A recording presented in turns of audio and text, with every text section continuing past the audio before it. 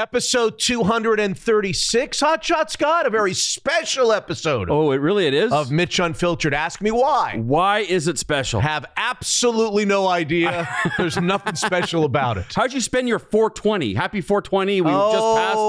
Just missed it. Did you enjoy it? I see. No, you didn't Are you sniffling already? Already. Are you stop. already getting me in trouble? Yes. Although there's a letter that poured in. Uh-oh. That's defending the sniffle. Really? It's the first letter to defend the sniffle. Huh.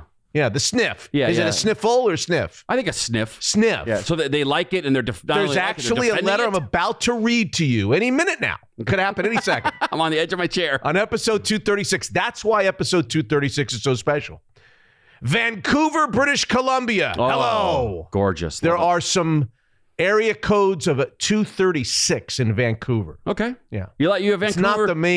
It's not the main area. Right. You a Vancouver guy? You like that city? I love Vancouver. Are you joking? And you know why I love Vancouver? Because everybody says, I love Vancouver. You can't find one person outside of Vancouver that lives in the United States that's ever been to Vancouver. You can't find one that said, I didn't like it that much. That was fine. It was no good. Yeah. It was no good. The music version is Radiohead. You have to say you love Radiohead. I don't know Radiohead. Yeah, so a lot of people don't, but they say they love it. Everybody loves Vancouver. Am I wrong? You're not wrong. Okay. And it is a pretty awesome town. Is it though? Well, it's weird. It's okay. It's kind of Seattle-esque, right? Yeah, it's sure. They say, it's so clean in Vancouver. You ever heard that one? No. Oh, clean. Vancouver is so much cleaner than Seattle. Oh, it is? Oh, yeah. It's very clean. Okay, I didn't know that. Yeah. That's where Hotshot ordered his first beer ever in a bar. Is that right? 19 years old. It was a delightful moment. Oh, is that why Max ran up there with his buddies? You just now did that math? You didn't know? Did he really go up there? Yeah. Yeah, it's a rite of passage if you grow up in this area. He went up when he was like 19. Yeah. Oh, it's the best. Like I walked up, I thought I was going to get zip tied and pepper sprayed and thrown out the door for ordering a beer. Hey, give me a Heineken. You know why the law says 18 is okay in Vancouver? Well, it's 19, but why? 19. You want to know why the law is that? Yeah, sure. Because they want everybody to then come back and for the rest of their adulthood to say, hi, Vancouver. What a great place Vancouver is. It sure worked. They're actually kind of buying you off. Yeah. Buying everybody off. That's why everybody loves Vancouver. I don't know. I think it's nice. Yeah. Stanley Park. I've been there, done the boat thing, down the water there. Yeah. It's a nice downtown area. Yeah. What do you love so much about Vancouver? They let you drink. They let you drink. Well, of course. That's what I love. So you have a good taste in your mouth. I love I thought the bars were fun and the clubs when I used to go up there when I was single. It's only like an hour from Western.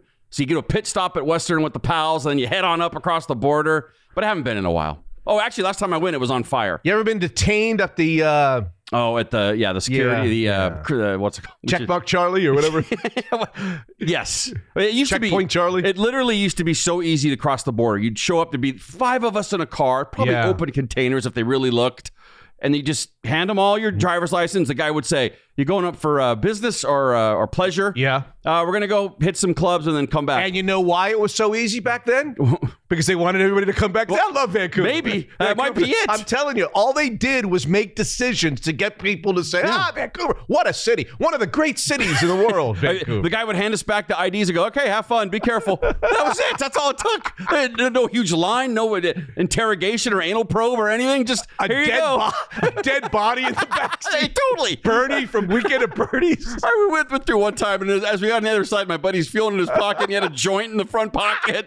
Completely forgot about it because it was the next morning. Like, they didn't give a shit, but then 9/11 ruined everything, and now there's a huge line to get in. Episode 236, Hotshot. Let's get it together. Yep. It's available on all podcast platforms. Subscribe and rate us.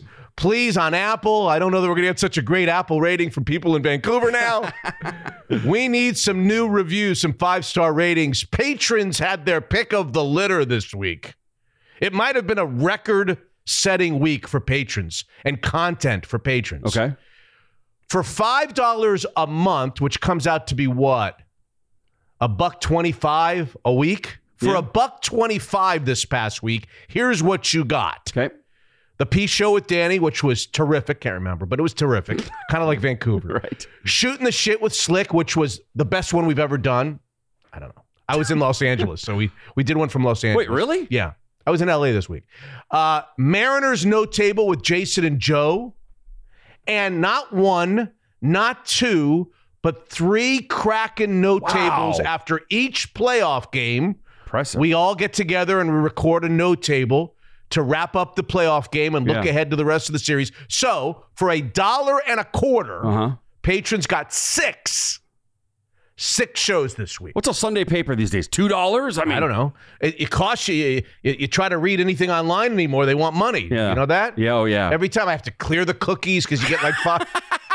You get 5 freebies, and so when I run out of freebies, I have to clear the cookies. Yeah, I don't know. Who's got 85 cents a month? I mean, who can do it? I mean, Christ. Well, Christ, if you keep paying 85 cents a month for everything, by the time you're done, you'll have spent 85 cents a month, right? Yes, I got you. All these shows are about 15 to 30 minutes. They're quick listens. They're not long shows, 15 to 30 minutes. Good. $5 a month or $55 for the year. Become a patron at MitchUnfiltered.com. And if the $5 per month is truly a problem, just write me. But it's got to be a problem. Yeah. Mitch at MitchUnfiltered.com. Okay. Like this guy. Hello, Mitch. Loved your show back in the day and been listening to the pod for quite a while now, but only able to hear the free episodes. I'm a stubborn guy and don't look for handouts. Finally decided to swallow my pride and ask for your offer for the free code to become a patron. There's no free code. Right. Okay? Yeah, I just reimburse you. Love the show and truly think you're a testament to the fact that we all deserve and can achieve redemption. Keep up the great work. Look forward to your response. Sincerely, Peter V. And after signing at Peter V, he still wasn't sure whether he was going to get the freebie. Yeah. So he writes, P.S. Although I'm about as tech savvy as you, alas, I was pleased to be able to give you a 5-star rating. So he wanted to salt it away with the PS. Right, yeah. He's working hard now. I didn't know Peter Vesey fell on such hard times. I mean, who knew he was a fan, right? So, all right, good. I'm glad to have Peter. Happy to have Peter. All right, we don't have him yet. I got to respond and then set him up. Oh, it's a whole thing. Do the whole thing. Yeah, I got you. Yeah. Okay. Dear Mitch, here you go. I want to cast a vote in favor, in caps, of keeping the sniffs part of the podcast. Now, for people who didn't hear the last couple of shows, we've been getting lots of hate mail about the sniffs, that the sniffs have gone overboard. It's an old thing now. It's now more annoying than it is good, whatever. It's weird because I think I started doing it watching Don Knotts as a kid. So it's not like, it's not like something we just started doing a year ago. We just think it's funny. Don Knotts did it in Mayberry, and it was the best. Oh my God! Oh my God! So I mean, my point is, it's like telling me like not to like say a certain word that I've been saying my whole life. Like I just you might have to. You might have to. Here's what this guy though says. This guy takes the opposite viewpoint on this. Okay. On this debate, on the sniffs debate. Not only do they denote a punchline or extreme sarcasm, I can't understand why people find it so audibly displeasing. Perhaps some of your listeners suffer from misophonia. You ever heard of misophonia? No. I'm lucky enough not to. So I looked up misophonia. Okay. And I'll tell you what it means right now. Affected emotionally by common sounds, usually those made by others and usually ones that other people don't pay attention to, creating a fight or flight response that triggers anger and a desire to escape. Wow. Maybe that's a thing. Misophonia. Huh. He says maybe our listeners who complain have misophonia. There have been times when you and Scott have punctuated jokes with a regular or exaggerated sniff, and I've laughed out loud hard. Matt in Northgate is in favor of retaining the sniffs. So what do we do now? All right, we got the hate mail. We got the Matts of the world. We got 1,000 no's and 1 yes. What do we do? Let me think about that. I got to really weigh one versus the other. I don't want to let Matt down. He seems like a nice fella. I like Northgate. Well, you like him because he likes the sniffs. That's exactly why I like him. And you know what else he likes? What's that? Vancouver. Oh, he does. Loves Vancouver. What a nut. Oh, people love gushing over Vancouver. It's like it makes them feel cool or something. One of the greatest cities around, And not only do people love Vancouver, but those very same people I notice love to run into people who haven't been there yet. They say, "Have you been to Vancouver?" No. Oh, you gotta go. You gotta go to Vancouver. It's funny because last time I was there, it was literally on fire after the Canucks either lost or won. I can't remember. That's the one that you went with Gastineau. Yeah. And then didn't go to the game. I think multiple times we went up there and didn't go to the games. Really? Yeah, because one time Elise was with us, Elise Woodward. I know her. So I drove, and she's in the passenger seat next to me. Yeah. Gas is in the back. It's shy. A bunch of people are there. Yeah. But I look in the rearview mirror like out of a movie, and I see smoke everywhere. I think they didn't win the Stanley Cup, right? The Canucks, or did they? I don't know. Yeah, I think they... Maybe they did. They got to the finals. I know that. They definitely were in the finals, but the place was on fire. So it's funny, this clean city, except for when they were destroying it during the Stanley And they had Cup. the Olympics there, right? Yeah, they did. That's right. They had the Olympics. They had the. I think some of the stuff. The hockey is still gold medal game was in Vancouver. Am I wrong about that? No, I think that's right. Because at Whistler, some of like the bobsled stuff is still up. Like the structures, I think, are still there. I want to say that there was a lot of Seattle interest in the Olympic hockey games, which may have sold the NHL on Seattle, or partly, let's say partly sold the NHL on Seattle a hockey town or not. Seattle hockey city. So what do you think they're saying now after that first home playoff game the other night? Did you watch that? I did. That's probably the most I've watched them, except for the game that somebody took me to. Yeah. That's the most I've watched. Did you watch the whole game, like from beginning to end? Well, or do you have it on in the background noise? So I watched it on the main screen until it was 3. They were down 3-1. Yeah, and then I had it on the Surface. Oh, they scored 2 goals in 19 I look over, seconds. It's 5-3. I'm like, or 5-5. I'm like, what the hell happened? Or 3, whatever. 3-3. Yeah. 3-3. I'm like, what happened? So then I went back and scored in 19 seconds. I went back and watched. Pretty incredible. Incredible, right? Yeah. So then I watched the rest of it.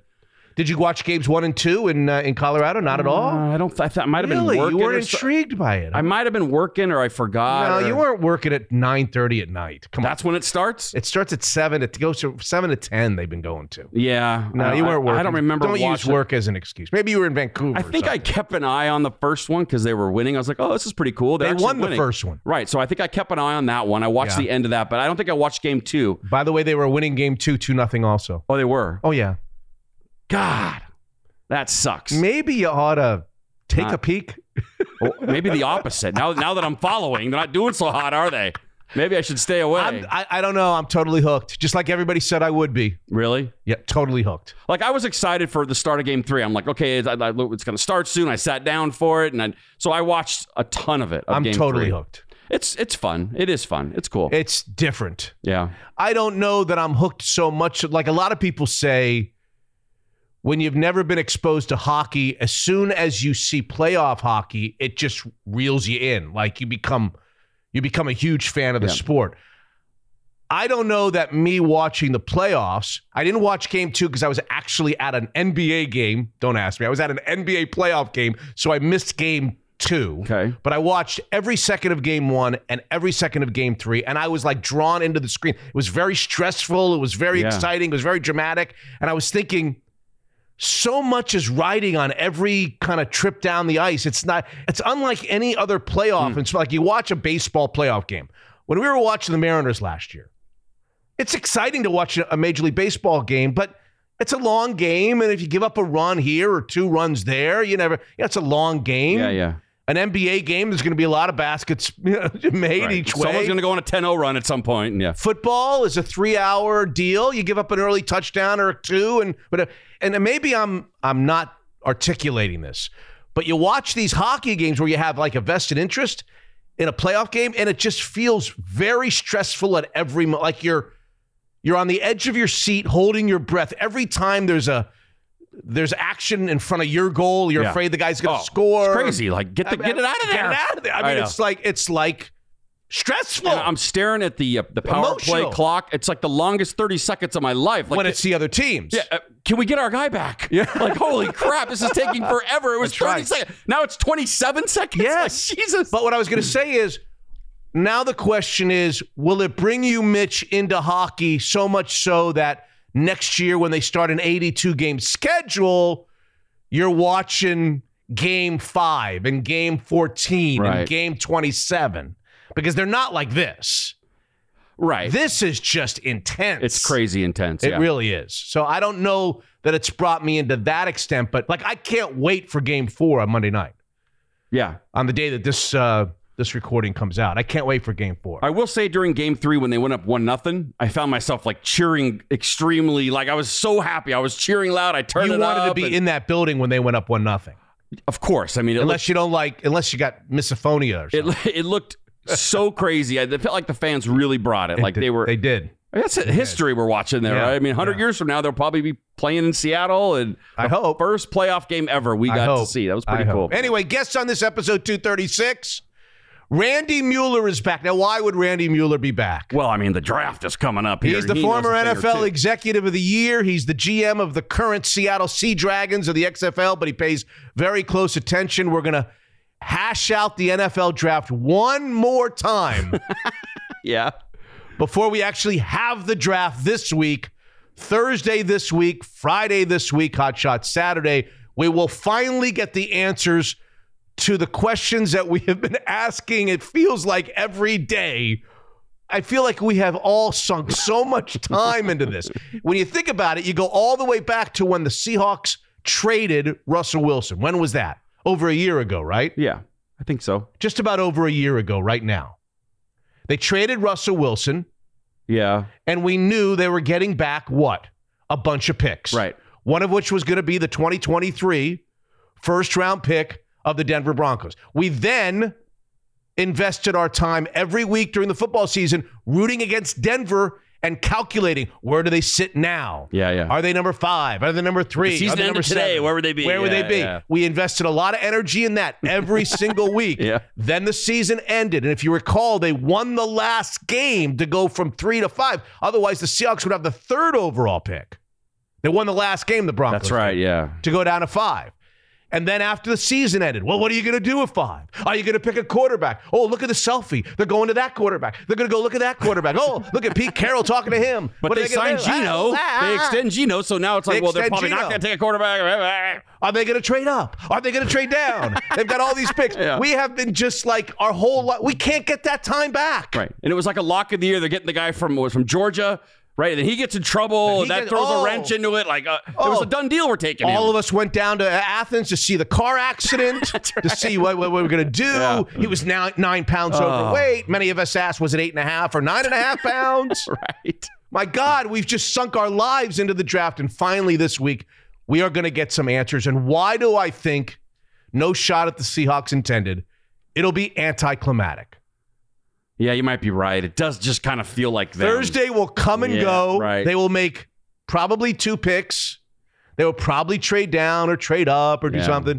And then Thursday night at about midnight, you'll be saying to yourself, all that for this? Yeah, that's exactly what you'll be saying, yes. I think we can get excited about the players that they'll get, but I don't know. I don't know that it can live up to all of the time we have spent on it. Anyway, you think number 5, you're like, wow, that's going to be exciting. We'll talk about that here in the first segment. Okay. Randy Mueller's back. Christian Capel on Husky spring football. They had the big Saturday spring football game. Yep. Not as many people at the Husky spring game as, let's say, the Alabama or the LSU spring games. Like 75,000 people show up for a scrimmage. I don't know if you saw the Colorado spring game. I did. Woo! They are on fire for that guy. And his son is quarterback, right? Yep. Throwing BBs? Right. Yeah. Crazy. They're on fire for Colorado football. I told you he's gonna be a problem. You did tell me. In the Pac-12. He will be a problem. We're going to see. I think he'll be a problem. Maybe not this year. What does that mean, be a problem? He'll be in the mix. He'll be in the mix for winning, whatever they're in the North or whatever. I think he'll be a problem in it. Maybe sooner than a couple years. Randy Mueller's back. Christian Capel on Husky spring football, and Fred Siegel. You wouldn't know Fred Siegel. He started a very clever Twitter account. Okay. Called, and you probably have seen it. It's called Freezing Cold Takes. I haven't seen it. Yeah, no. I think you probably have. Okay. Hundreds of thousands of people follow him. Okay. He reposts all of these takes that we all make that are just dead wrong. Oh, that's amazing. And it's led to a new book. Oh, wow. He's even got a new book out called Freezing Cold Takes NFL Football Media's Most Inaccurate Predictions. That's awesome. And the fascinating stories behind them. So, I don't have my glasses here. I'm going to read you some of the chapter titles, and you tell me whether you're interested, whether you get a kick out of this. Okay. Some of the chapter titles in this book. Chapter 1 is The Patriots Will Regret Hiring Bill Belichick, which was uttered. Chapter 2 is trade Dan Marino and keep Scott Mitchell, for God's sake. So he goes way back then. Yeah. Oh, that's amazing. Chapter 7 is somebody got on and said, Brian Brome has more upside than Aaron Rodgers. God, people, it's interesting how people can just keep their jobs and be wrong all the time. Chapter 8, the Jets just got the steal of the draft. Future star quarterback Bryce Petty. Who? Yeah, Baylor. Let me see. There's a couple more that are good. Tony Manders is in the class by himself. Oh, my gosh. He kind of was, though. One guy in San Francisco in the Bay Area screamed, the 49ers should do everyone a favor and trade this Steve Young guy. Yeah, who needs him winning Super And Bowls? who would give up a first-round pick to the Falcons for Brett Favre? Right. Anyway, freezing cold. So his Twitter deal, all he does is retweet old tweets and so great videos of like Colin Cowherd and people just saying this. I'll tell you what's going to happen. Right. And then it's just completely wrong. Completely wrong. I love that kind of stuff so much. I've gone back and watched Siskel and Ebert to see what they think about like The Godfather or like these classic movies to see if they got it right or not. So I love that kind of stuff. I actually used to watch Siskel and Ebert. Oh, of course, I did like too. On Saturday nights at like 6 o'clock. I don't know when it was on here, but it was like I think it was Saturday afternoons. They sat in two chairs facing each other. They had thumbs up and thumbs down. That's it. Yep. Yeah. So one guy was heavy and one. They're both gone now, right? Both gone. Yeah. I think Siskel went a lot earlier than Roger Ebert. Yeah. But yeah, no, I love going and doing that. Look to see if they're right or wrong and if history's been kind to their decision or not. Randy Mueller, Christian Capel, Fred Siegel. Hotshot, let me jump in with a few words from our partners, our sponsors like Daniel's Broiler for special occasions. And what better special occasion is there than Mother's Day? Every day should be Mother's Day, and boy, do they do it right at Daniel's. 3 of the locations open early on that Sunday. Make your reservations now, danielsbroiler.com. You gotta love Daniel's Broiler, a world-class steakhouse. Evergreen Golf Call, tax advisors, certified financial planners, experienced portfolio managers working together to bring retirement planning, taxes, and investments under one roof. EvergreenGK.com. More than just a financial advisor, Evergreen is everything wealth. Zeke's Pizza.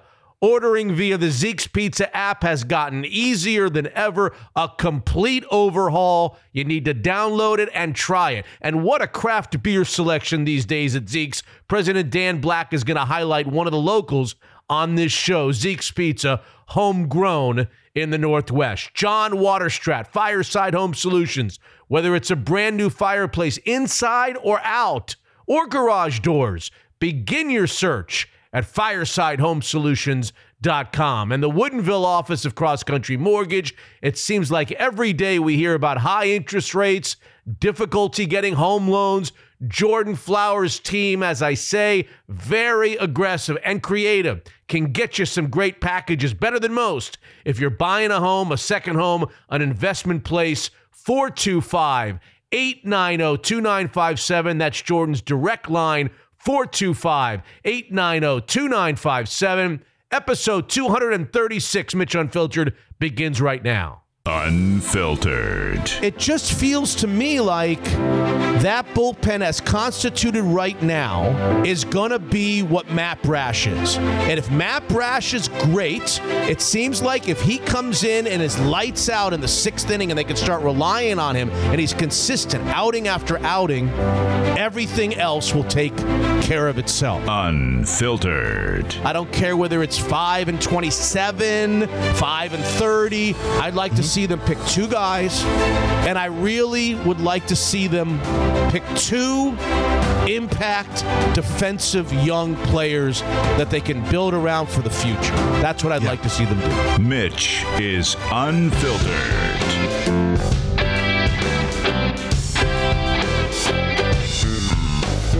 Episode 236 now, Hotshot Scott, is officially underway. Victoria, British Columbia. Hello. Oh, have you been to Victoria? What do people say about Victoria? It's like another level above Vancouver. It's like, you got to see the castles and you take the boat and it's gorgeous. So and you think Vancouver's clean. Yeah, right. I literally took my plate of food, threw it on the ground. Now, I've never been to Victoria.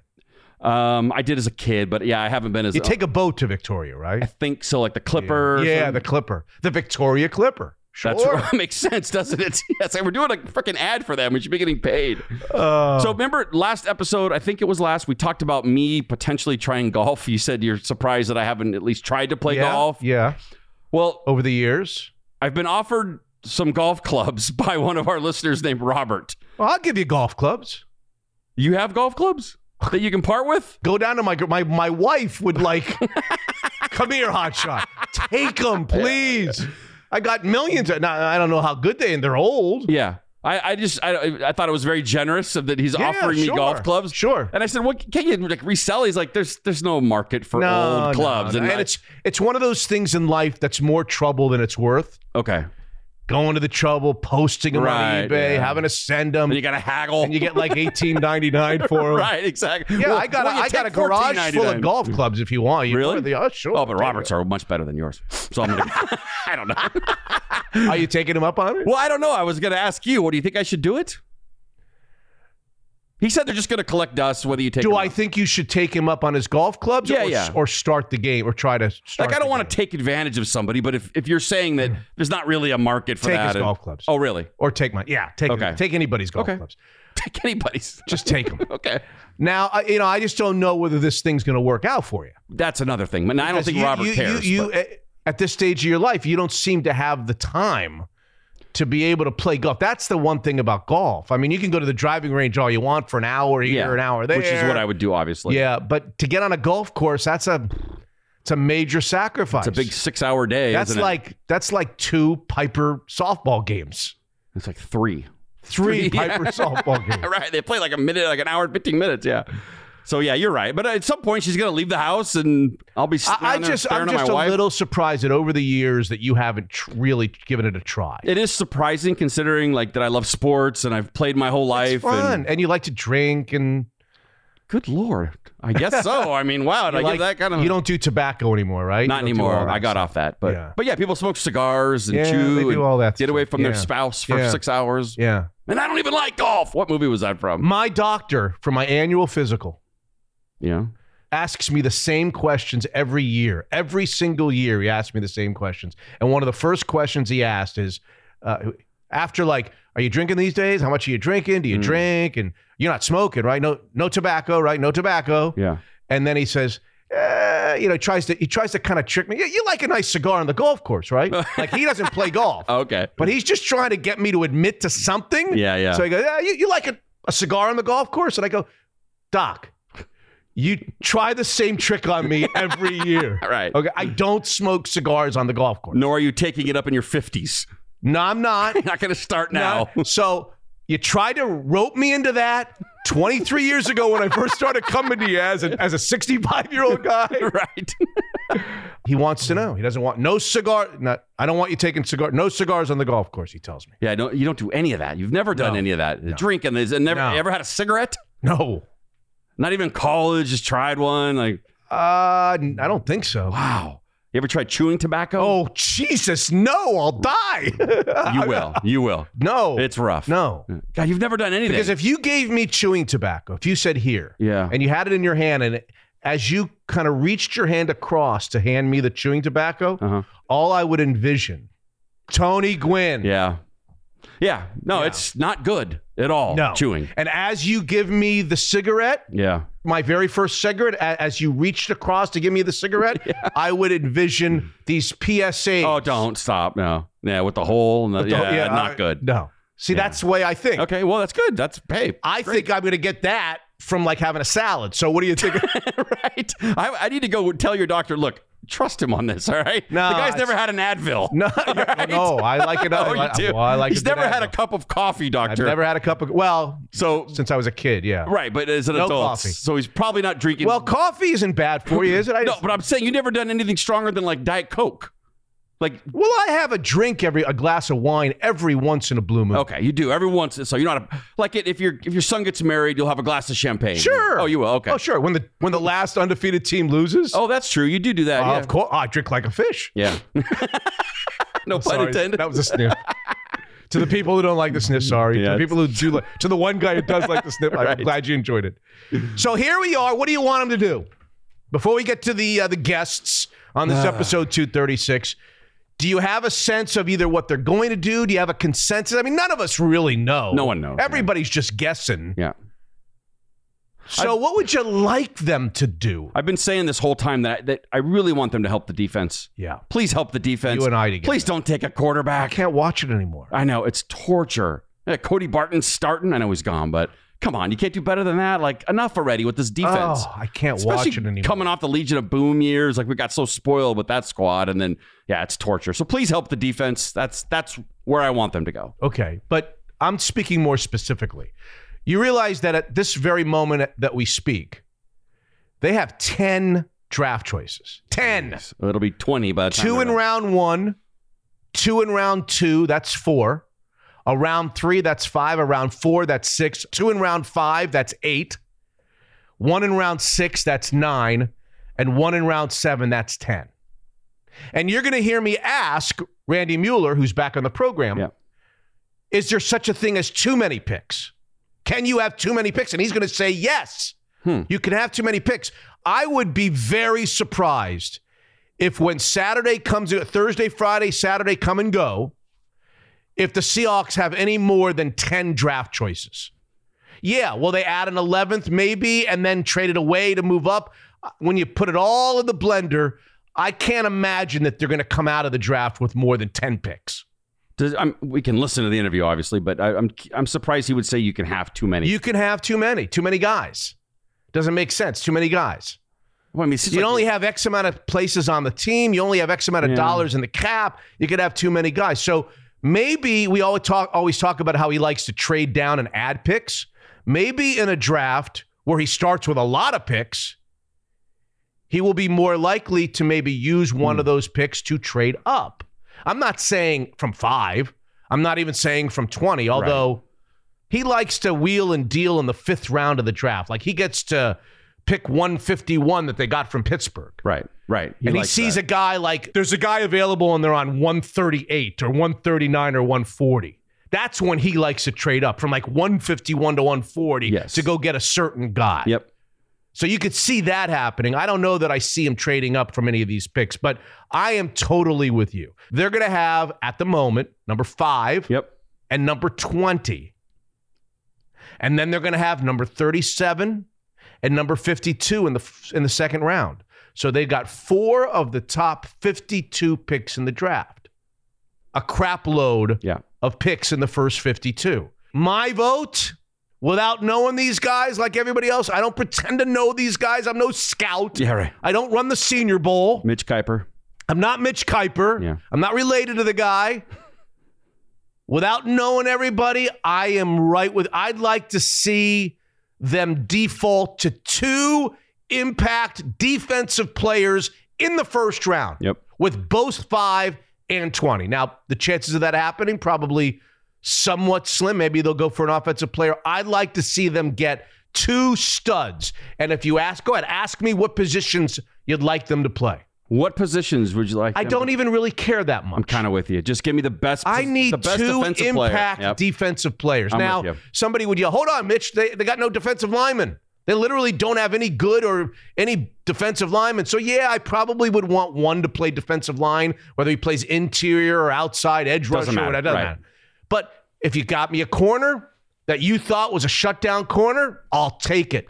Next to Tariq Woolen. If you got me a badass linebacker who's going to make 150 tackles, I'll take it. You got me an edge rusher, I'll take it. A safety, I probably don't want a safety, but you get me a safety that's going to come down and kick somebody's ass like Ronnie Lott, I'll take it. I want, my first choice would be 2 impact defensive players at 5 and 20. And then with the second round picks, 37, 52, I'd like to see them go get a center. I'm tired of watching centers whiff for the Seattle Seahawks the last 10 years. What's your guy's name? Which guy? The center that you love. Do you remember? The one in the draft. He's like the... by far, John Michael Schmitz or Schlitz Liquor Bull. That's exactly what it is. I don't know. Yes. Okay. Yes. He's like far and away the best center in the draft. Who knows? Yeah, who knows, right? On paper, though, he looks... Ask Mel. Again, I'm not Mitch Kuiper. But yes, he's supposed to be one of the... But yeah, get him. Get a great... I'd like to see you get the best center in the draft. And I'd like to see... I know this is going to probably sit wrong with some people. The fourth thing that I'd like, wide receiver. Really? Yeah. We don't have a third that you're... I'm tired of it. I'm tired of I'm tired of a lot of things, Hotshot. I get tired of watching it. Tired of Vancouver. Tired of Victoria, British Columbia, You know and how what? clean the place is. I'm tired of people talking about it. Tired of it. Tired of you chewing tobacco. Oh, God, no. I'm tired about the Seahawks not being able to stop anybody. So those are the two defensive players. I'm tired of watching centers whiff and get blown up and having them have undersized journeyman centers from other teams. I'm tired of that. Okay. And I'm tired, frankly, of having to hold my breath that Tyler Lockett and DK Metcalf are going to be healthy for all 17 games. Oh, okay. I'm tired of watching D. Eskridge. Yeah. I'm done with him. Yeah. These journeymen that they bring in for a year and then come in and out the door, they need a wide receiver. I think they need a wide receiver. Geno needs a wide receiver. So if let me ask you this. If those two were, let's say, healthy 17 weeks, like you could guarantee that, would you still want them to go out and get a third? Yes, but maybe not in the first 2 rounds. Because I'd be okay with you waiting until, let's say, the 3rd or 4th round to pick a wide receiver. Because when you have those two, it feels like you or I could play the third receiver and get open. You know what I mean? It feels like you don't have to spend a big pick on someone with extreme talent. And how's that working out for them, the third guy getting open? Well, they're not healthy, so it's like... Oh, you're saying that... Well... You know, if you knew they were playing all 17, if they're healthy, it feels like the third guy should be able to just get open whenever he wanted. I love Tyler Lockett just like the next guy, but I feel like he's getting up there. It's true. Yeah. How many more years are you going to get reliable, like exceptional wide receiver play for Tyler Lockett? Yeah. He strikes me as a guy that might hit the wall one of these days. And when he does, are you prepared? What if you have a great all-around team and Geno's having a great year and the running backs are running wild and your defense is improved, but let's say in week 8, DK Metcalf gets hurt. Right. And you're like 6-1 going into that 8th week or 5-2 going into that 8th week. And DK Metcalf is going to miss 4 to 6 weeks with a high ankle sprain. Mm-hmm. Now what? Yeah. You're in trouble. You're up shit's creek. That's right. Yeah. Right? Yeah. Who you turning to? D. Eskridge? Who you turning to? Who can't seem to find the field either. So need a wide receiver. Yeah. I know they'll pick a wide receiver, probably in the late rounds.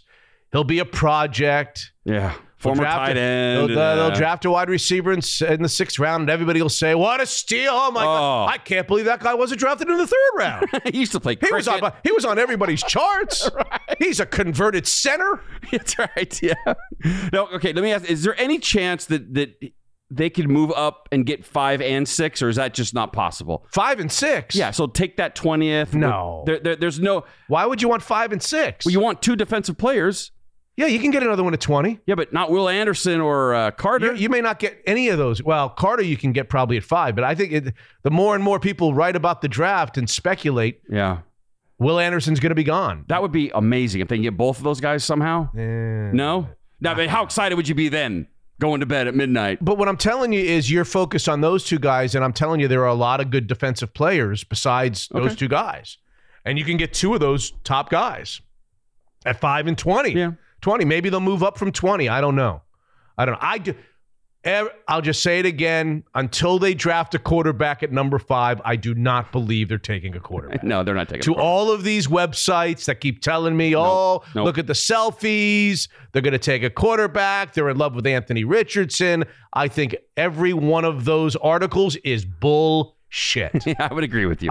I may be wrong. They're not. Again, I don't have any inside information, and maybe they'll surprise me. And number 5 will come up, and they'll pick a quarterback, and then I'll come on the show and I say I was wrong. Right. But until I see it, because let me tell you something.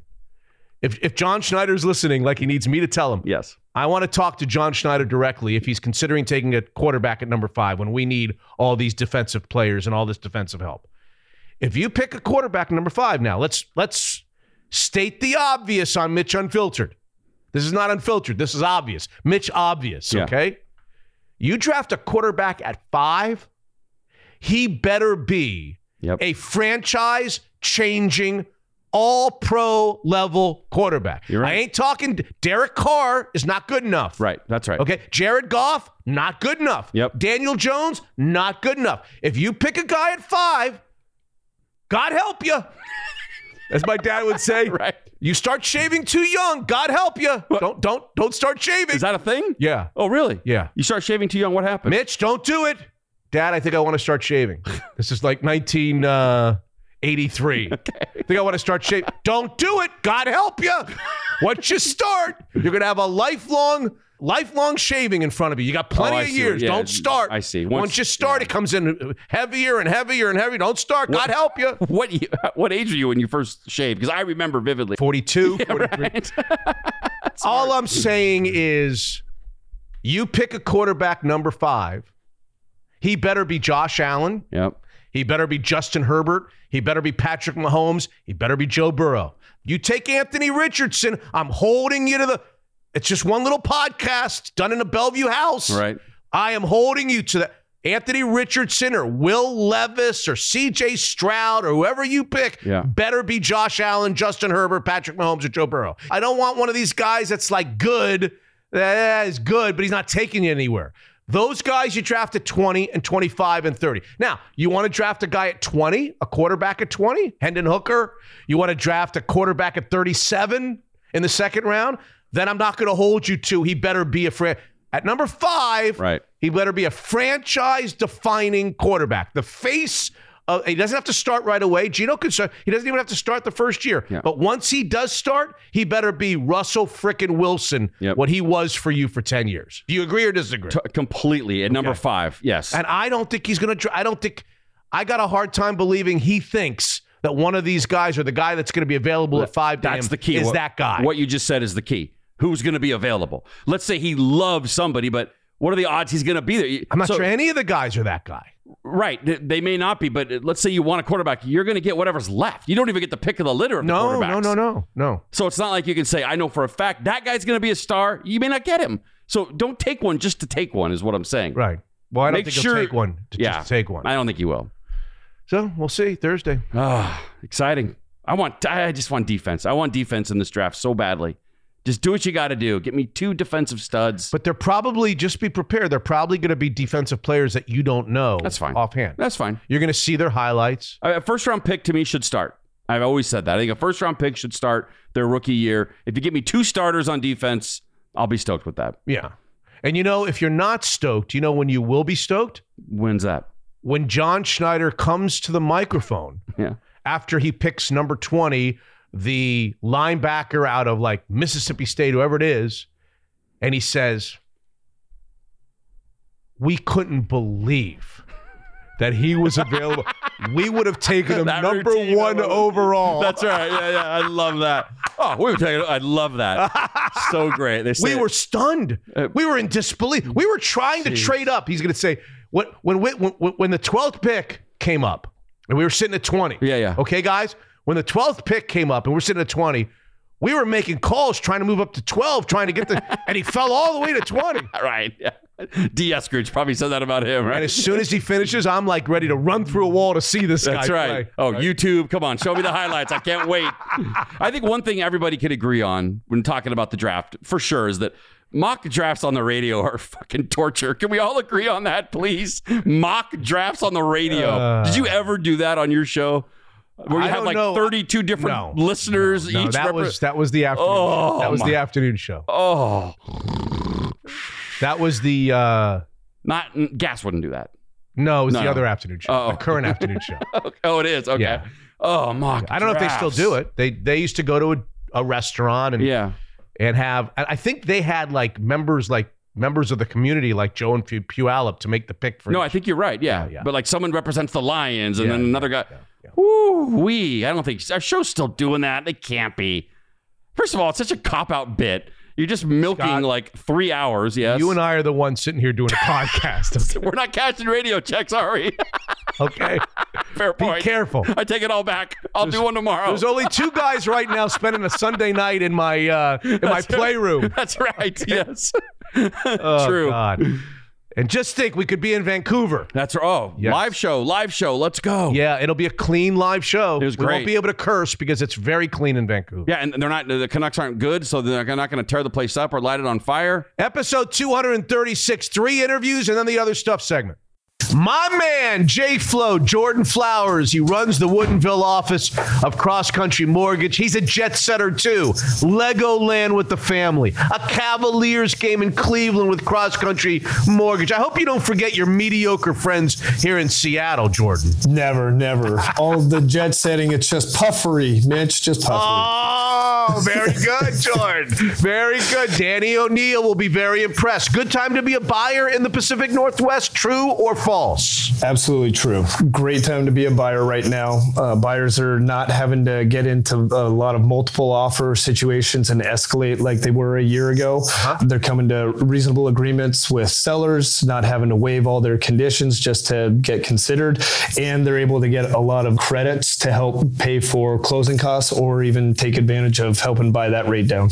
And last week, I understand you locked in a buyer with an interest rate, at least at the outset, in the 3s. People listening to this are going to say that's not humanly possible. True or false, Jordan Flowers, and how? True. So as referenced in the past, we are taking advantage of these temporary buy downs in the market. What we're doing is taking that seller credit and getting enough to offer the ability to temporarily buy down an interest rate from, say, the start rates are in the mid 6s, upper 6s, and get them starting at 3% the first year and elevates to 4 and then 5 and then the note rate. But within those first year or two, with rates will come down, they then can refinance into that long-term secured fixed rate. All right, so what am I paying attention to if I'm a buyer or seller? What numbers as they come out over the next weeks and months? Yeah, 2 key markers to be watching is the CPI numbers coming out, because the last year's CPI number will fall off, which it was a monster in March last year. If we get a lower reading this year, that will then be indicating inflation is coming down, which will be great for long-term mortgage-backed securities. And then keep an eye on the 10-year treasury. If we can get that 10-year treasury number down to about 3.2, 3.25, it's going to be an excellent time for anybody that has purchased in the last year to look to refinance and lower that interest rate as well. And if you're looking to refinance, if you're looking to lower that interest rate as well, as he says, you're going to call first Jordan Flowers and his team at Cross Country Mortgage. Phone number 425-890-2957. Jordan Flowers, the Woodinville office of Cross Country Mortgage. Great partner of Mitch Unfiltered. Unfiltered. With the 19th choice in the first round, Seattle selects running back Sean Alexander. That's a good job. Detroit is on the clock. So some could argue, without hyperbole, that this week is one of the biggest in terms of shaping the immediate future for the Seattle Seahawks. The NFL draft, all the picks, 10 that I count, the high first rounder, which brings along options like moving down and adding more. While my friend Mules has been concentrating on building an XFL winner for Seattle, he's also very much tuned in on what may be happening behind closed doors. Former NFL Executive of the Year, Randy Mueller. How are you, Mules? I'm doing great, Mitch. Good to be back with you, talking a little draft. Haven't seen you in a while, so always fun to rekindle a few good laughs, you know? Yeah, you were a part of a lot of draft rooms. A lot of draft rooms, maybe 30 of them or 25 of them or something like that. Maybe more, yeah. Okay, maybe more. Take us behind closed doors as we are now, hours, a couple of days, hours from the NFL draft. What's happening in Seahawks headquarters and in other headquarters around the league? Well, I think right now, if teams haven't finished their draft stacking process, they're pretty close to it. So they kind of know how they like all the players, how they've been aligned versus other players at all positions. So they kind of know where their board is and how it lays out. I think the last few days, and I think this is pretty much league-wide, you kind of strategize. You then put your plan in place. You've done most of your reconnaissance, per se, around the league. So you've got a lot of different things. And now is a time to kind of strategize, figure out what you want to do with these picks, and go through a ton of mock drafts, try to prepare yourself for every scenario that's possible. I used to love this time of year because it was the heavy work is done at this point. Now you're kind of theorizing and conspiracy thinking and everything else to try to sort it all out these next few days. By Tuesday, maybe even Monday night, you're kind of set, and then you just let it marinate for a couple of days and see what changes may come. I guarantee you, John Snyder's working the phones. Every team is right now, just trying to let people know, hey, if this, then this, we might be interested if this happens. Right. We're always interested in trading down. So if you have something pop up, you want the phone to ring.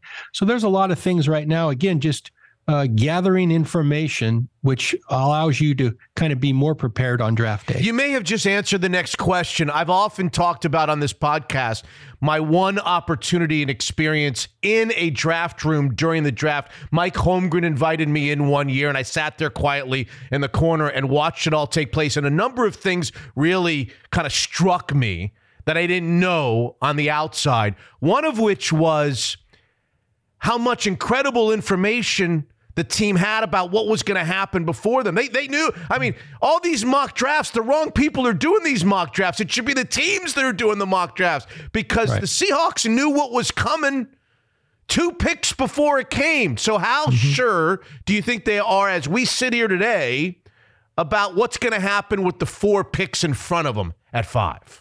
Hey, let's face it, it's not a hobby, right? Teams, it's not a hobby. We don't sit around and on Saturday mornings go to the club and see what everybody else knows, That's not the way it works. No. So yeah, it's intel, it's valuable information. You'll get a kick out of this and how times have changed. You remember who Will McDonough was, the great writer for the Boston Globe. He put the guy in the locker. We all know about that, Raymond Claiborne. He was the king of information back then. Yeah. And I remember this is how times have changed. Chuck Knox used to come in a week or so before the draft, maybe a day like today, and he would throw this list down in front of the powers that be on the desk and say, you guys have been sitting around here for 3 months. You don't know what the hell you're talking about. Here's the way it's going to go. And you know what? It was pretty close. Really? Will McDonough would have it, and Chuck would have it, and he used to make fun of all of us and everybody in charge that we wasted the last 3 months while he was in Palm Springs playing golf, and he knew more than we did. That's a great one. I'm going to ask you a question that I am going to take pride in that I don't think you've been asked, which is pretty hard about the draft. It's kind of a weird question, but when you think about it, maybe makes a little sense. They've got 10 picks as I count them. Is there such a thing as too many picks in a draft? There's got to be a point where, okay, that's just too many guys for us to bring in, and we've got, we've got cap situations, and we can't keep them all. We've just got too many, because if we're talking about John Schneider moving down from 5 and adding picks, now we're talking about 11, 12, or is he looking to add picks for future drafts? Yeah. To answer your question, the answer is yes. You can have too many picks because you're not going to have slots for all those guys to make your team. In a real world, if you had, 6 or 7 draft picks, make your team, that's plenty. So I do think they're valuable to have picks, like you mentioned, because you can maneuver with those picks. You can go up, you can go down, you can look for quality to fill a need later in a draft, and you see there's only 2 linebackers available left. You might want to go get one of them that you feel really strongly about. But you bring up a great point, and I think most of the prognosticators would agree next year's draft may be a little higher quality than this year's draft from a depth standpoint. Okay. So maybe he uses some of those picks to maneuver next year. I don't think you could think beyond that. But yes, I think picks are valuable, but you got to limit kind of where you're talking about when you're going to bring in. I surely wouldn't want 10 rookies on my team, that's for sure, because that's a recipe for a disaster itself. Right. So I think you'll find them move some picks around, and the flavor of the year every year is, we're going to trade down. We're going to trade down. And to John's credit and the Seahawks credit, they've been able to do that a lot. So fan bases and people think that's easy to do.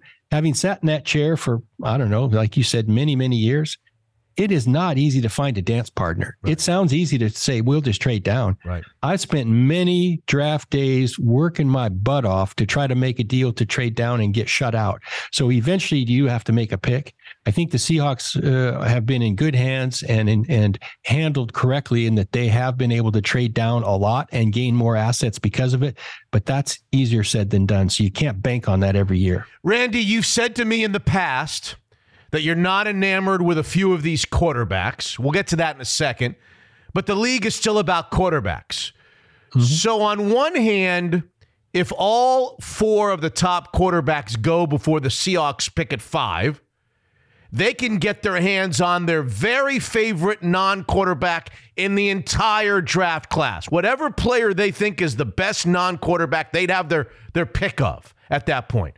On the other hand, if only 3 quarterbacks go, and let's say 1 defensive player or 1 other player goes before them, now I would imagine there might be a team beneath them that would overpay slightly to get the 4th quarterback at number 5. So my question is, long-winded way of asking, which do you think they would prefer? Which scenario? A, all 4 quarterbacks get taken and they get their choice of anybody else? Or B, one of those quarterbacks doesn't, or 2 of those quarterbacks don't get taken, and now they've got customers calling them at number 5? I'm not sure which angle I want to start with on that question because it's multifaceted. Okay. I would be shocked if there were 4 quarterbacks taken. I might be shocked if there were 3. Okay.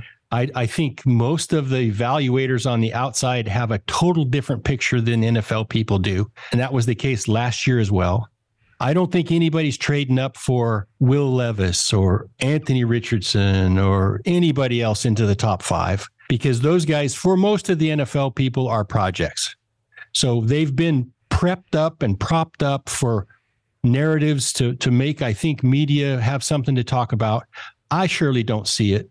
I think they would be thrilled if 4 quarterbacks went because they'd get the best player maybe in the draft if that was the case. Okay. I just don't think that's realistic.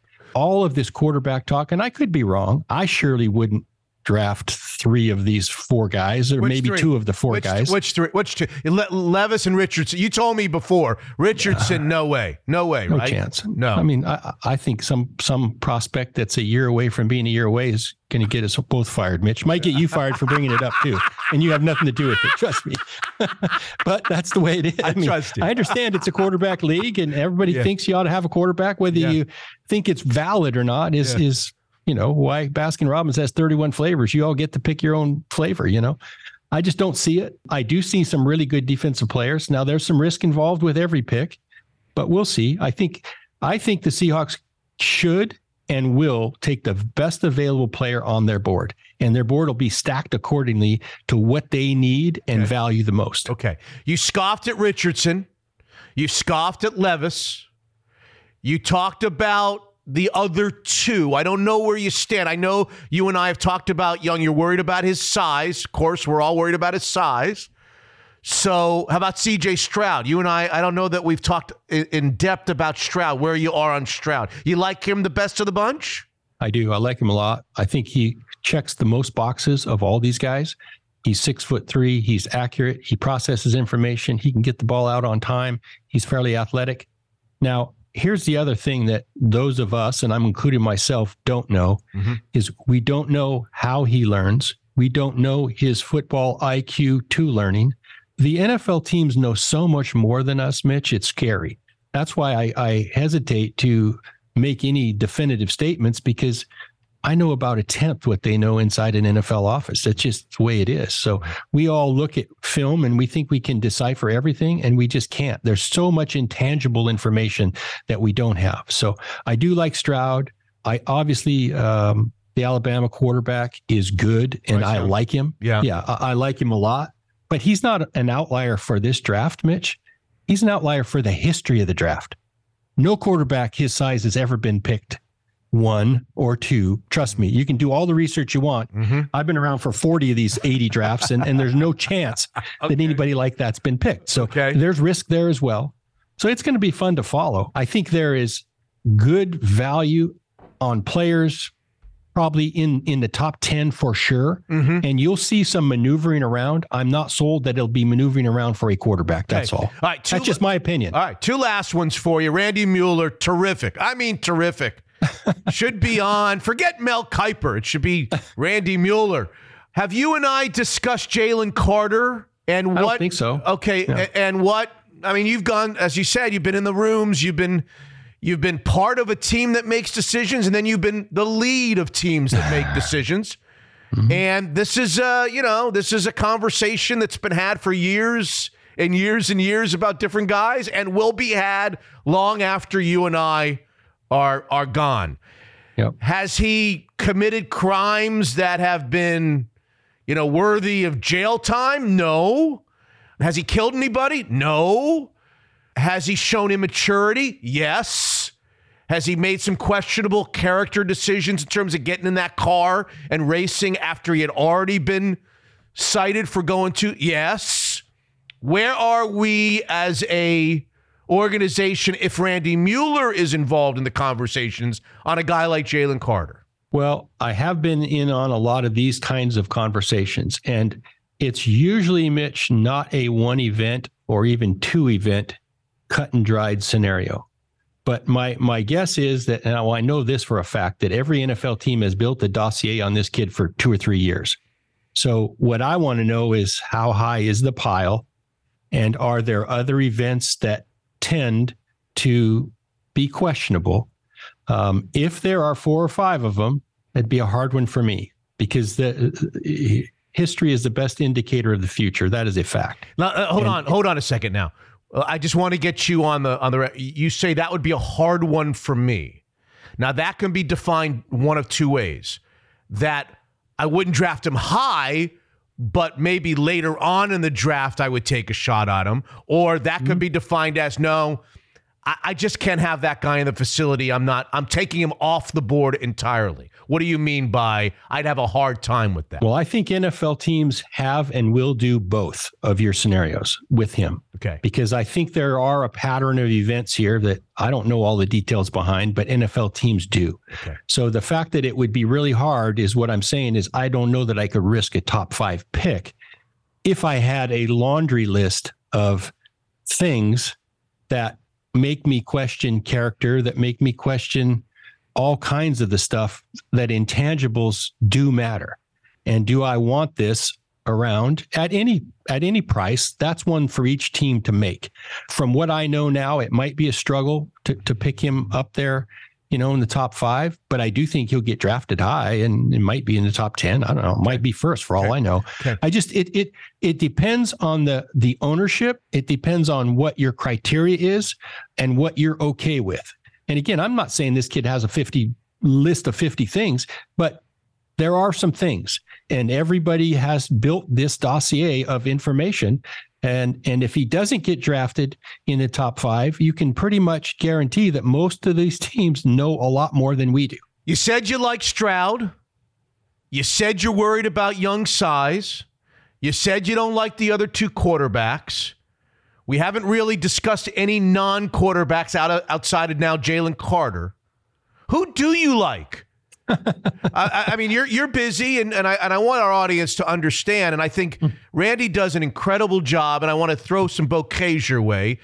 You don't sit there saying, hey, here's the way it is. You often remind us, I'm not in the rooms anymore. So I know, you just said a few minutes ago, I know 1/10 of what these guys know in the rooms. Now, if you were in the room, you would know a lot more. So when you look at whatever film you have looked at in between XFL games, which guys kind of jump off and why to you, Randy? I actually have looked at quite a bit of film, and I have had some study time to do this, so I don't say this lightly. Okay. There are several guys that I really liked and enjoy watching. Okay. Obviously, Will Anderson is one. We've talked briefly about him. His ability to rush the passer is unique. And this is a fact, too. Guys who make sacks in college usually make sacks in the NFL. So is he stiff? Somebody said he plays a little stiff. You see that? I would agree with that. He's stiff in the hips and in the ankles, but he has a relentless effort and can run all kinds of games and still has a knack for getting around a corner and closing on a quarterback. Okay. He's not. Who's the rusher from the Chiefs? Derek, that made all the sacks for the Chief for years and passed away. Derek Thomas. Yes, he's no Derek Thomas. He's not Derek Thomas. The guy who had 7 against your team, for God's sakes. That I was at, yeah. He's not him. He's not Bruce Smith. He's not one of those guys. Yeah. More of a Neil Smith type. Do you remember Neil Smith with the Broncos, Nebraska guy? Sure. A little bit of that kind of style as a rusher. So I like him a lot. Is he the best non-quarterback in your eyes that you've seen in the draft? Would I draft him in the top 5? Yes. I think it is a group of guys. There's him. Yeah. There's Dalton Kincaid, who, and I'm not for picking tight ends, but he's a tight end at Utah that I loved watching. Really? Had a great time watching tight him. ends at me. I can't believe that. A special talent that is more than a tight end, because I think he's a pass catcher. I could see Dalton Kincaid get drafted before a wide receiver. Wow. And that, I don't know if that's ever happened. Wow. Okay. So that's how good he is. All right. There's a couple running backs, Bijan Robinson from Texas, who would be in my top 5. I know he's a running back and everybody's devalued runners. This guy's special, can change games. I really like him a lot. Yeah. A tackle from Georgia, Broderick Jones, who has, again, a little bit of intangible red flag stuff. Yeah. But is a elite left tackle who's going to play a long time if he can keep his nose clean. So there's a few guys that I would love to have. Any corners? Yeah, there's a corner at Oregon. Why is my name? It's okay. We'll find it. There's a corner from Oregon that is I listed as my number 1 corner. He's a redshirt sophomore that played elsewhere and only transferred to Oregon 1 year. And for some reason, I don't have my notes in front of me. Okay. He is as athletic as I've seen. He's over 6'1", really a skilled player, even probably more athletic than even a Sauce Gardner was last year, who has the length. But this kid's really athletic and I mean, direction changing, can play press. He would fit Pete's defense to a T. Beautiful. He'd be an awesome guy to have at their spot if he were there. And again, I don't know how they size him up, but I found 3 or 4 corners that I think are worthy of top 15 picks for sure. I've been watching this center because I think the Seahawks need a center so desperately. The best center apparently plays from Minnesota or played at Minnesota. Michael Schmitz or Schmitz Michael or something like that. Schlitz Malt Liquor beer or something like that. I just wondered, have you seen anything on him? Have you watched him? I have not. Okay. I know who he is, but I have not studied him. Okay. I think the kid who might end up being the best center is actually the best lineman, Peter Storonsky from Northwestern, he played left tackle at Northwestern. People are seeing him as a guard. I'm not so sure he's not a really good center at the NFL level. You're going to have to pick him pretty high too, because I know a lot of teams love him. Most boards, I think, would have him at or near the top. Solid in every way.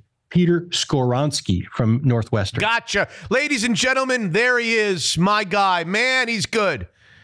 I don't know. XFL's thrilled to have him, but he should be on ESPN. He shouldn't be on Mitch Unfiltered. He should be doing a lot bigger things than Mitch Unfiltered, that's for sure. I'll tell you what he's going to be doing in about 3 weeks is fishing in Idaho. And so you can book that one, Mitch. And if we do this show, I'm going to be on a boat on Lake Coeur d'Alene. That's good by me. You may or may not be able to get me. Ladies and gentlemen, Randy Mueller. Love it. Thank you, Randy. Thanks for being with us. Thanks, Mitch. Ladies and gentlemen, she's the director of financial planning at our Mitch Unfiltered partner, Evergreen Golf Call, Katie Versio. She's also my arch nemesis when it comes to financial trivia. Katie, how are you? How's everyone over at Evergreen Golf Call? I'm doing well, Mitch. Thanks for having me. Everybody's good over there. Our theme today is what? So today we're doing a market update. Okay. Which brings us to 3 questions. I typically go over 3. I'm feeling good. Today, so I'm ready for question number 1. As I know we discussed quite a bit over the last few months, 2022 was the worst year on record for a balanced portfolio, with both stocks and bonds down double digits. So true or false? In 2023, both stocks and bonds are up. Is that true or false? It's absolutely true, Katie Versio. That's right. Yes. It is true. So the market is off to a much better start this year, even though there's a lot more economic uncertainty. The stock market's up about 8% and bonds are up nearly 3%. Very good. And I am up 1 for 1, which screams at me, quit, Mitch. quit right now and go out 1 for 1. But I'm not going to do it. I'm going to press my luck. What's question number 2, Katie? Okay, so number 2 is another true or false. We'll see how you do with this one. So the yield curve is currently inverted, meaning that short-term interest rates are higher than long-term interest rates. Is that true or false? I'm going to say false, Katie. That's false.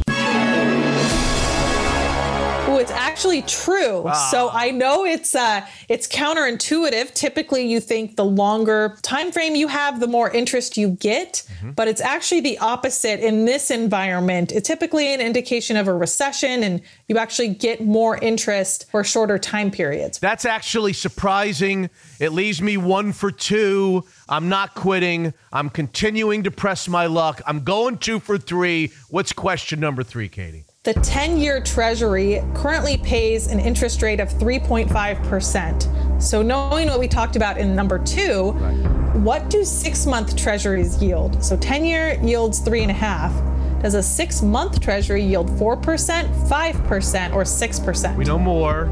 Question is how much more? I'm going B.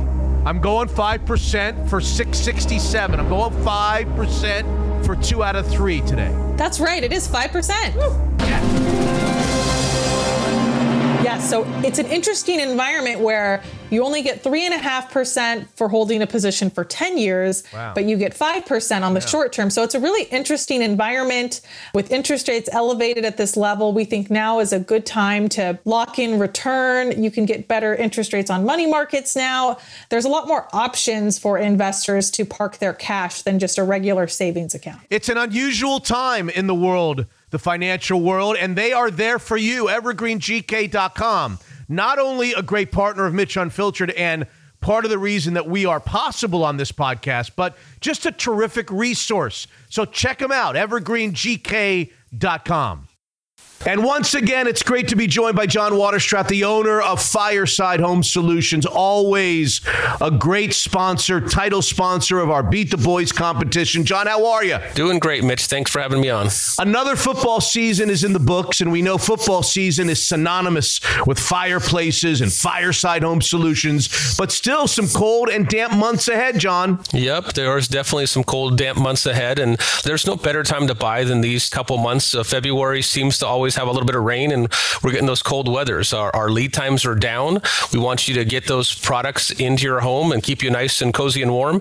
And also, we have some great discounts coming. Soup to nuts, what's the time frame now? So we're at about 2 weeks. Installers are getting a little bit of our lead times down. So 2 weeks, we can get that product right into your house, and no better time than now. Allow me, John, to ask you the question I asked our other partners. How was 2022 for Fireside? The good and the challenges. What would you say? Oh, if I look back on that, stock definitely being one of those big issues that we had. But again, we were blessed with just great customers and being able to get those fireplaces in and be able to stock products that we needed to, and people being patient with us, and really thankful to have a great year this year. So if you could snap your fingers and accomplish a few specific goals in 2023 besides your Seahawks winning the Super Bowl, what would they be for Fireside Home Solutions, John? 5-star service to all our customers, but most importantly is keep our lead times down.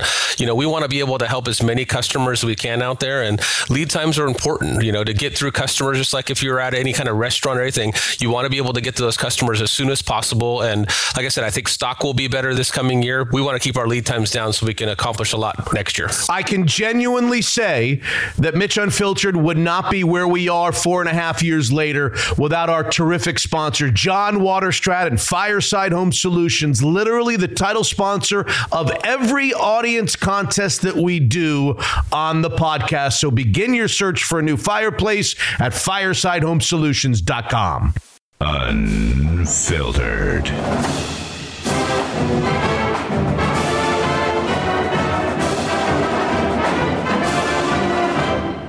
The ride of Michael Penix. They do hand it to Davis, and he's into the end zone for the first Husky touchdown here today. Cam Davis, number 1 running back for the Dogs. Episode 236, Mitch Unfiltered, continues with a little Huskies football spring chatter. He was terrific with the Athletic, and now he has his own deal. It's called On Montlake, Christian Capel is with us. How are you, Christian? I'm doing great. How are you doing? I'm doing okay. Lots has changed in your world since we last visited on the podcast anyway. Care to share with our audience? Yeah, so I guess that was late February. You know, you log on to a pre-scheduled Zoom call with a couple of your bosses, and 15 minutes later, you don't have a job. That's how it goes in this business, I guess. I was reading something recently. It's not the first time I've seen, it put this way, but it's like if you haven't been laid off in journalism, all that means is you haven't been laid off yet. So yeah, they got me. But so on your Twitter explanation, you said something like they were discontinuing the job. How could the Athletic be discontinuing coverage of the Washington football team at this moment in time when they're about to win 5 national championships in a row now? It is odd timing coming off an 11-2 season and the excitement coming back and everything. I wish I had an explanation. They didn't really say anything other than, if I'm remembering right, it was like they're always evaluating the markets and the teams they're covering and some of the smaller teams and smaller markets. And I know it's maybe strange for, folks listening to a Seattle sports podcast to think of University of Washington as a smaller team or smaller market, but relative to, every NBA and NFL and MLB team they cover it, I guess it kind of is. I mean, it must be. They're looking at some sort of numbers, right? So I knew that there was a subscriber base there just from what I'd built over the last 4.5 years. And so I was pretty optimistic starting out, launching the Substack venture, launching on Montlake, and I've been really pleased with folks who have come over so far. So tell everybody what On Montlake is, how to get involved, how much it's going to cost us. Do we have to get a second mortgage to be able to read Christian Capel's coverage of the University of Washington? Is it just football, or is it football and basketball? And were you ever, this is a lot, I know I'm asking like 12 questions at one time. That's what I do. Were you ever concerned that you wouldn't have access? You had to have access to the program. Washington had to give you access to the program for you to be able to pull this off. Yeah, I definitely was never concerned about that, which is that's a nice thing to not have to be a burden and not have to think about, because a lot of times when you go independent and you're no longer tethered to an organization, you do kind of wonder. And I guess down the road when I might need a credential or something from someone who isn't the University of Washington, maybe you wonder a little, but UW helps out with that. And right. I can't imagine that being a huge issue. And folks there were, very proactive about reaching out and say, however we can help, and you're good to come out here, obviously, whenever you want. So good. It was good for that to just not have to be something to worry about. So it's On Montlake is a site and newsletter on Substack. Everything I write, if you subscribe, goes straight to your email inbox. You can read it there. It also lives on a separate website. They do have an app too that is pretty easy to use. It's $65 for an annual subscription. There is a friend of the program tier for $150 for folks who want to support at a higher level. Been pretty pleased with the number of people who have signed up on that tier. And that includes a monthly Zoom call with me and all of the friends of the program to just kind of talk Husky football informally for an hour. And then you also get priority for mailbag questions. So that's a big one too. But otherwise it's $65 a year, $8 a month if you want to subscribe monthly. Right. And, if you followed me at The Athletic, I would say you could expect pretty similar coverage, kind of stories that are a little bit different, a little outside the box. I like to write with personality and with some humor, and I would say it's primarily a football site. I mean, everything I've done so far, it's been almost exclusively football, but I follow the basketball program. I'll pop in with an opinion or some analysis there every now and then, and we'll see what else comes of it. But nice. Football is definitely the focus. Nice. And how often? How many times a week can we expect for our $8 a month to hear from you? I expect for you, since I subscribed last night, to actually knock on my door maybe twice a week on Tuesdays and Thursdays. Is that a possibility? Well, we can create, I can have like a super friend of the program. Super friend of the program. Okay. Discuss the financials on that one. But so I think the official about page says about 3 stories. During spring, it's been more like 4 or 5 a week. Okay. Yeah. And then, of course, Danny O'Neill and I also have a weekly podcast, Say Who, Say Pod. And that's now that's now hosted on that site, and that goes straight to subscribers' inboxes. So I'd say during the off season, it'll be about 3 stories a week. During spring ball, during the season, I'd be very surprised if it's not more than that. I'm very happy for you. I know that this is a lot of times one door closes and the next one opens, and you realize when you're inside the next room, wait a second, this is better than the last room that I was in. So congratulations on this. You work hard. You're doing a great job. I love to read it. I'm now a subscriber, and I'm excited for the future and what it holds for you. On Saturday, this past Saturday, we had the famous spring game. Tons of anticipation. I don't know about the spring game, whether there's tons of anticipation, because not a lot of people showed up. But obviously, Penix and the wide receivers coming back. How good is this team, Christian, in the other areas, particularly on the offensive line and on the defensive side of the football? Yeah, I think they'll be better defensively, especially in the secondary. I don't know. People who watched last season might be saying, well, geez, how could they have gone backwards from that and all the injuries and inexperience and some busted coverages and stuff. But yeah, they've upgraded at cornerback, I think. They went and got Jabbar Muhammad, who's an Oklahoma State transfer in the portal, and he's looked like that very solid veteran presence that they were kind of looking for. A guy who's played a lot of football, knows where he's going, knows what he's doing, has the confidence. Then it's going to be some other new faces who have been in the program, but just haven't been in that spot yet. They really like what Elijah Jackson has done.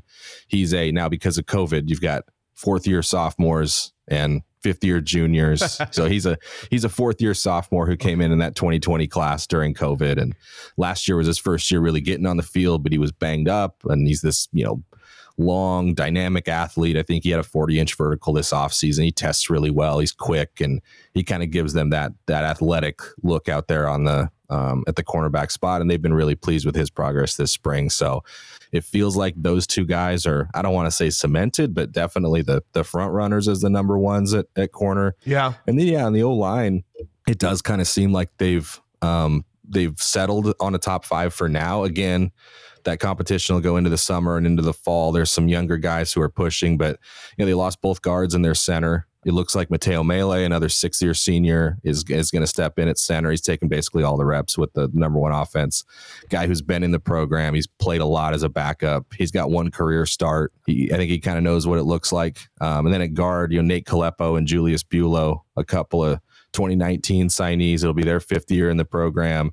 They've also started here and there and, played a little bit last year, especially Kalepo, but this will kind of be, I think they're really looking to those guys to sort of lead them forward and step up and be full-time starters. So, those are the sort of the 3 replacements for Jackson Kirkland and Henry Bainavalu and Corey Luciano, who all I think did a good job last year, but we'll see if maybe someone like Garrett Hatchett could get involved too. So you think they're a good team across the board? Obviously Penix, the wide receivers, the passing game is going to rule the day.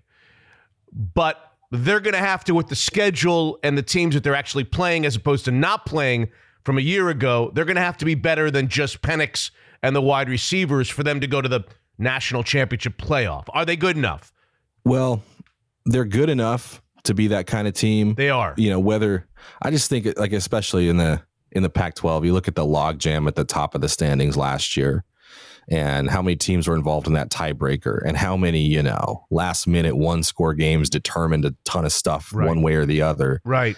I think there's no question they're going to be good enough to be in that tier. Yes. And then whether they're a great team that can win 11 games, that can contend for potentially a playoff spot, that's going to be decided in the margins. Does Michael Penix Jr. still make the huge throws in clutch situations? Do they have a couple of dudes defensively who are going to step up and make plays on those big 3rd downs? Right. Are they going to finish somewhere higher than last in the Power 5 in passes defended, which they did last year? Are they going to create some turnovers? Are they, finally going to get their hand on the football again and intercept some passes and change some games when they need it? And, they're going to have to do that against a far more impressive slate of quarterbacks that they're facing. They got to deal with Caleb Williams this year, Cam Rising, assuming that he comes off of his injury okay, and DJ Uiagalelei at Oregon State now. And it's Bo Nix obviously is back at Oregon, and Cam Ward did some nice things against them, at least in the first half of the Apple Cup last year. So they're going to need to be a lot more consistent defensively, to say that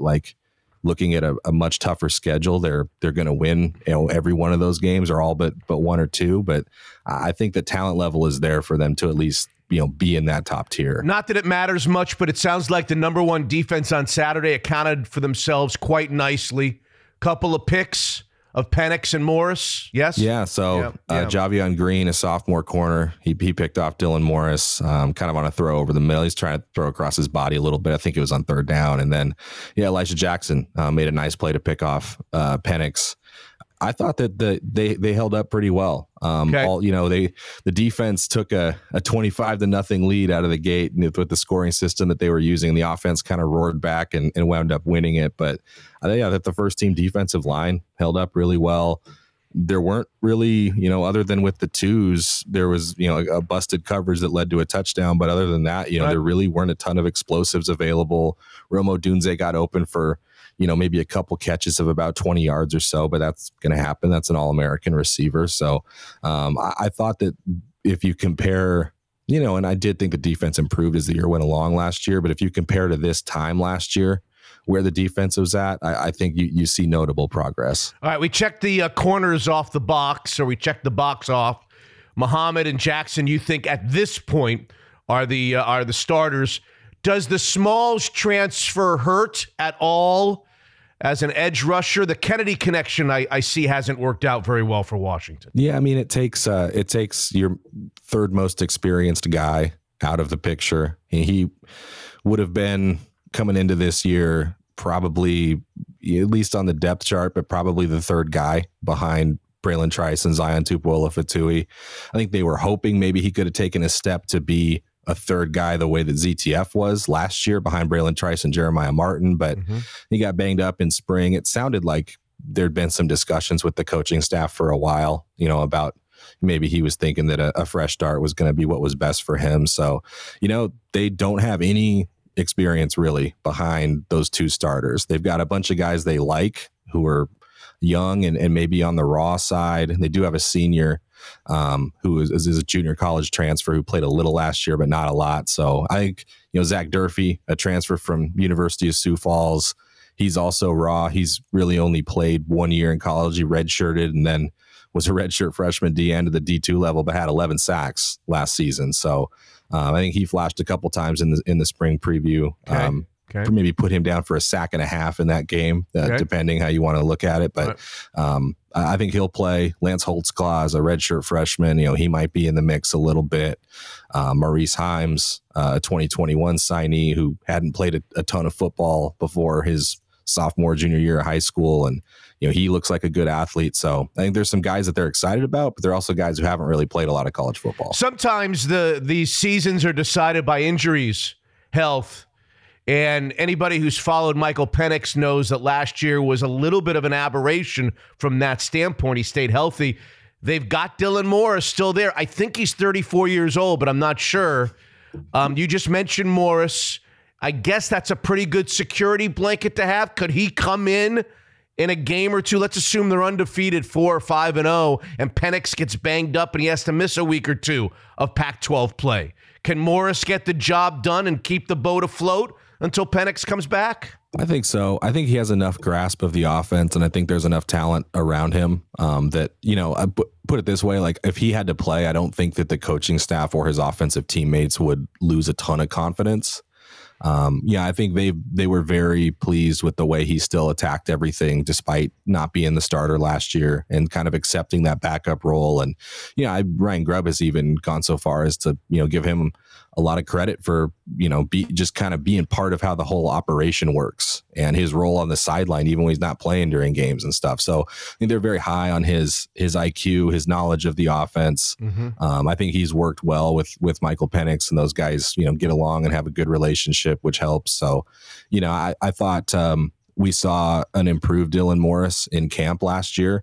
He obviously Michael Penix Jr. comes in and wins the job, but I did think that Dylan Morris got better from 21 to 2022, even though we didn't really get to see it on the field. So there's always going to be some drop off going from a Heisman Trophy candidate, legit contender to your backup quarterback. But I don't know that there are a ton of other schools out there with a starter the caliber of Michael Penix Jr. who are as confident in their backup just because of the football that he's played and his understanding of the offense. I saw in one of your pieces that they're not shy about talking publicly about national championships. I know if I were the coach, that would scare the shit out of me. I wouldn't want that to happen. I would cut that off in a hurry. Apparently, Kalen DeBoer is okay with it or doesn't hear it. Which one is it? I think he, when he was asked before last season about like what should the expectation be for Washington, kind of what are your annual expectations for the program? Right. And he said something to the effect of, all I've ever known is trying to win championships. So I think, that attitude might filter from him, not just, and it's not about, hey, it's national championship or bust. Hey, this is, anything short of 15-0 is unacceptable. I think they just convinced a lot of guys coming from last year's team to put off the NFL for another year, play for the Huskies in 2023. And I think that a big talking point and something that came up a lot in those discussions of, hey, let's get the band back together was there's more out there. 11-2 was fun and the Alamo Bowl was fun, but this team didn't even play for a conference championship last year. Did not. So Did not. I think that it was more about just looking toward what's possible and a belief that as exciting and everything as last year was, that there's more out there to accomplish. And, I think Romo Dunze, I think, put it pretty well, which was that you don't want to shy away from what the expectation is, but, they're also not going to, hang their heads and go in the tank if they come up short of a national title. I think it's more just like allowing themselves to dream of like the best thing possible. Okay. I will say that as a brand new subscriber to On Montlake, an annual subscriber, I was too cheap to go for the big friends of family or whatever you call it. I was a little disappointed last night because when I subscribed, the first thing I did was search for the article where you break down every NIL dollar that Penix and Odunze got. Because I know if anybody knows that information, if anybody's got the scuttlebutt on what it took or what kind of dollars these guys are looking at, it's Christian Caple. My guy Christian Caple has to know. So come on, nobody's listening. Throw a couple of numbers at us. What kind of deals did these guys get coming back? Yeah, that's what everybody wants to know. If I knew, I'd tell you. Come on, you might have an idea. I listen. It's enough that Penix had no problem taking his whole O-line out to dinner at El Gaucho last season and picking up the tab. There was no one steak per lineman limit either. So I think you're probably talking about a 4-digit bill there pretty easily. And yeah, I don't think he's having any trouble taking care of meals for his guys. We assume that Odunze did not get the same package that Michael got, right? That would be my guess. Penix is kind of like the pinnacle of what an NIL investment is going to be at Washington, is in terms of like 6th-year guy, starting quarterback, nation's leading passer last year, Heisman Trophy candidate. Would have been either a bottom first round or maybe second round pick in the draft. I mean, so there's that, right? Yeah. So I can't imagine anyone like ever getting paid more than the quarterback in that scenario. But I think a couple of those guys who made the decision to come back are probably not hurting this year. Sure, they're not. Well, what a schedule it is. They've got Oregon here, as I remember, USC there, and they've got Utah here, and all those games happen within like a 5 or 6 week period. It's going to be very, very exciting. Hopefully Washington football lives up to the hype. A lot of hype going into the year surrounding this team. I'm very excited for you personally. I'm very excited for On Montlake. I'm very excited for my new subscription. I don't know how many subscriptions I have now. Congratulations on all your newfound success, and I look forward to both having you on the show and reading your work as we move forward. Thank you, Christian. Thank you. I appreciate that. So what's the best spot in the Northwest to celebrate special occasions? Daniel's Broiler, of course. Here he is, Lindsay Schwartz, the CEO of Daniel's Broiler. How's everything in the restaurants, Lindsay? Hey, Mitch, it's going great. Yeah, we're, as you know, we're coming up on Mother's Day, Sunday, May 14th, which is one of the busiest days of the year for us. And we love seeing moms and everybody celebrating together. So really excited for that. DanielsBroiler.com. At the time of this recording, how are reservations? Are they open for the locations on the actual Mother's Day? And if not, I guess Friday or Saturday. But you open early on Sunday. Yeah, at this point, we've got reservations and we make it a longer day. So normally Sundays, we just open for dinner. But for Mother's Day, we open at noon at the Leschi, South Lake Union, and Bellevue locations. So a lot more opportunity for seating on Mother's Day. And it's going to be a great day. And will Lindsay Schwartz's mother be at a Daniel's Broiler location this Mother's Day? You know, we're still trying to work that out. But sometimes we go, as you know, sometimes we don't. We always go for Thanksgiving. But I got a question for you. Hold on, but you've got to finish answering this question. If she were to go this Mother's Day, your mom, A, would she be able to get a table or not? And B, if she went, what would she order? Okay, first of all, I would make the reservation early. That's why we would all get a table. I know enough to know you got to do that. And if she goes, I've told you before, she loves Pacific Northwest salmon. That's her go-to Mother's Day, every day, even Thanksgiving, actually, for her. So that's how she rolls. But my question for you is, has your mother ever been to Daniel's Broiler on Mother's Day? Well, Seal Levy has been to Daniel's Broiler on multiple occasions, and I think special occasions, but I don't ever recall her being there on a Mother's Day because I don't ever recall her being here in the Pacific Northwest on Mother's Day. But if she were to be there on May 14th, she would not get the salmon. She would get the petite filet and have it cooked rare. She likes it red. She likes it bleeding. That's what she would order. Unless you're going to open a location in Miami or Fort Lauderdale, she won't be there this Mother's Day. Sorry, Lindsay. All right, I'll let you know if we're going to open one in her area, and we'll take you there opening night. Daniel's Broiler, danielsbroiler.com. Make your reservations for mom early and get there. And if it's too late and you want to go on Friday or Saturday night, that's a great time to celebrate too, because Daniel's Broiler is the best for special occasions. Unfiltered. Well, the difference between a hot take is something that I would say is not just bold, but is going to be provocative enough to get attention. And a bold prediction is simply just the blanket prediction.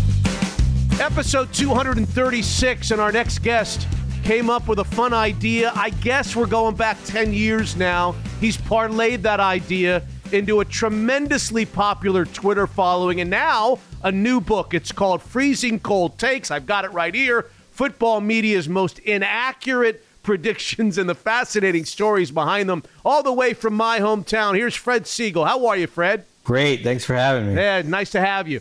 My first question is, why only football? You do everything on your Twitter, but this book is just football related. Why? Well, I first tried to do one when I first started that encompassed all sports, but I couldn't figure out really which ones to use.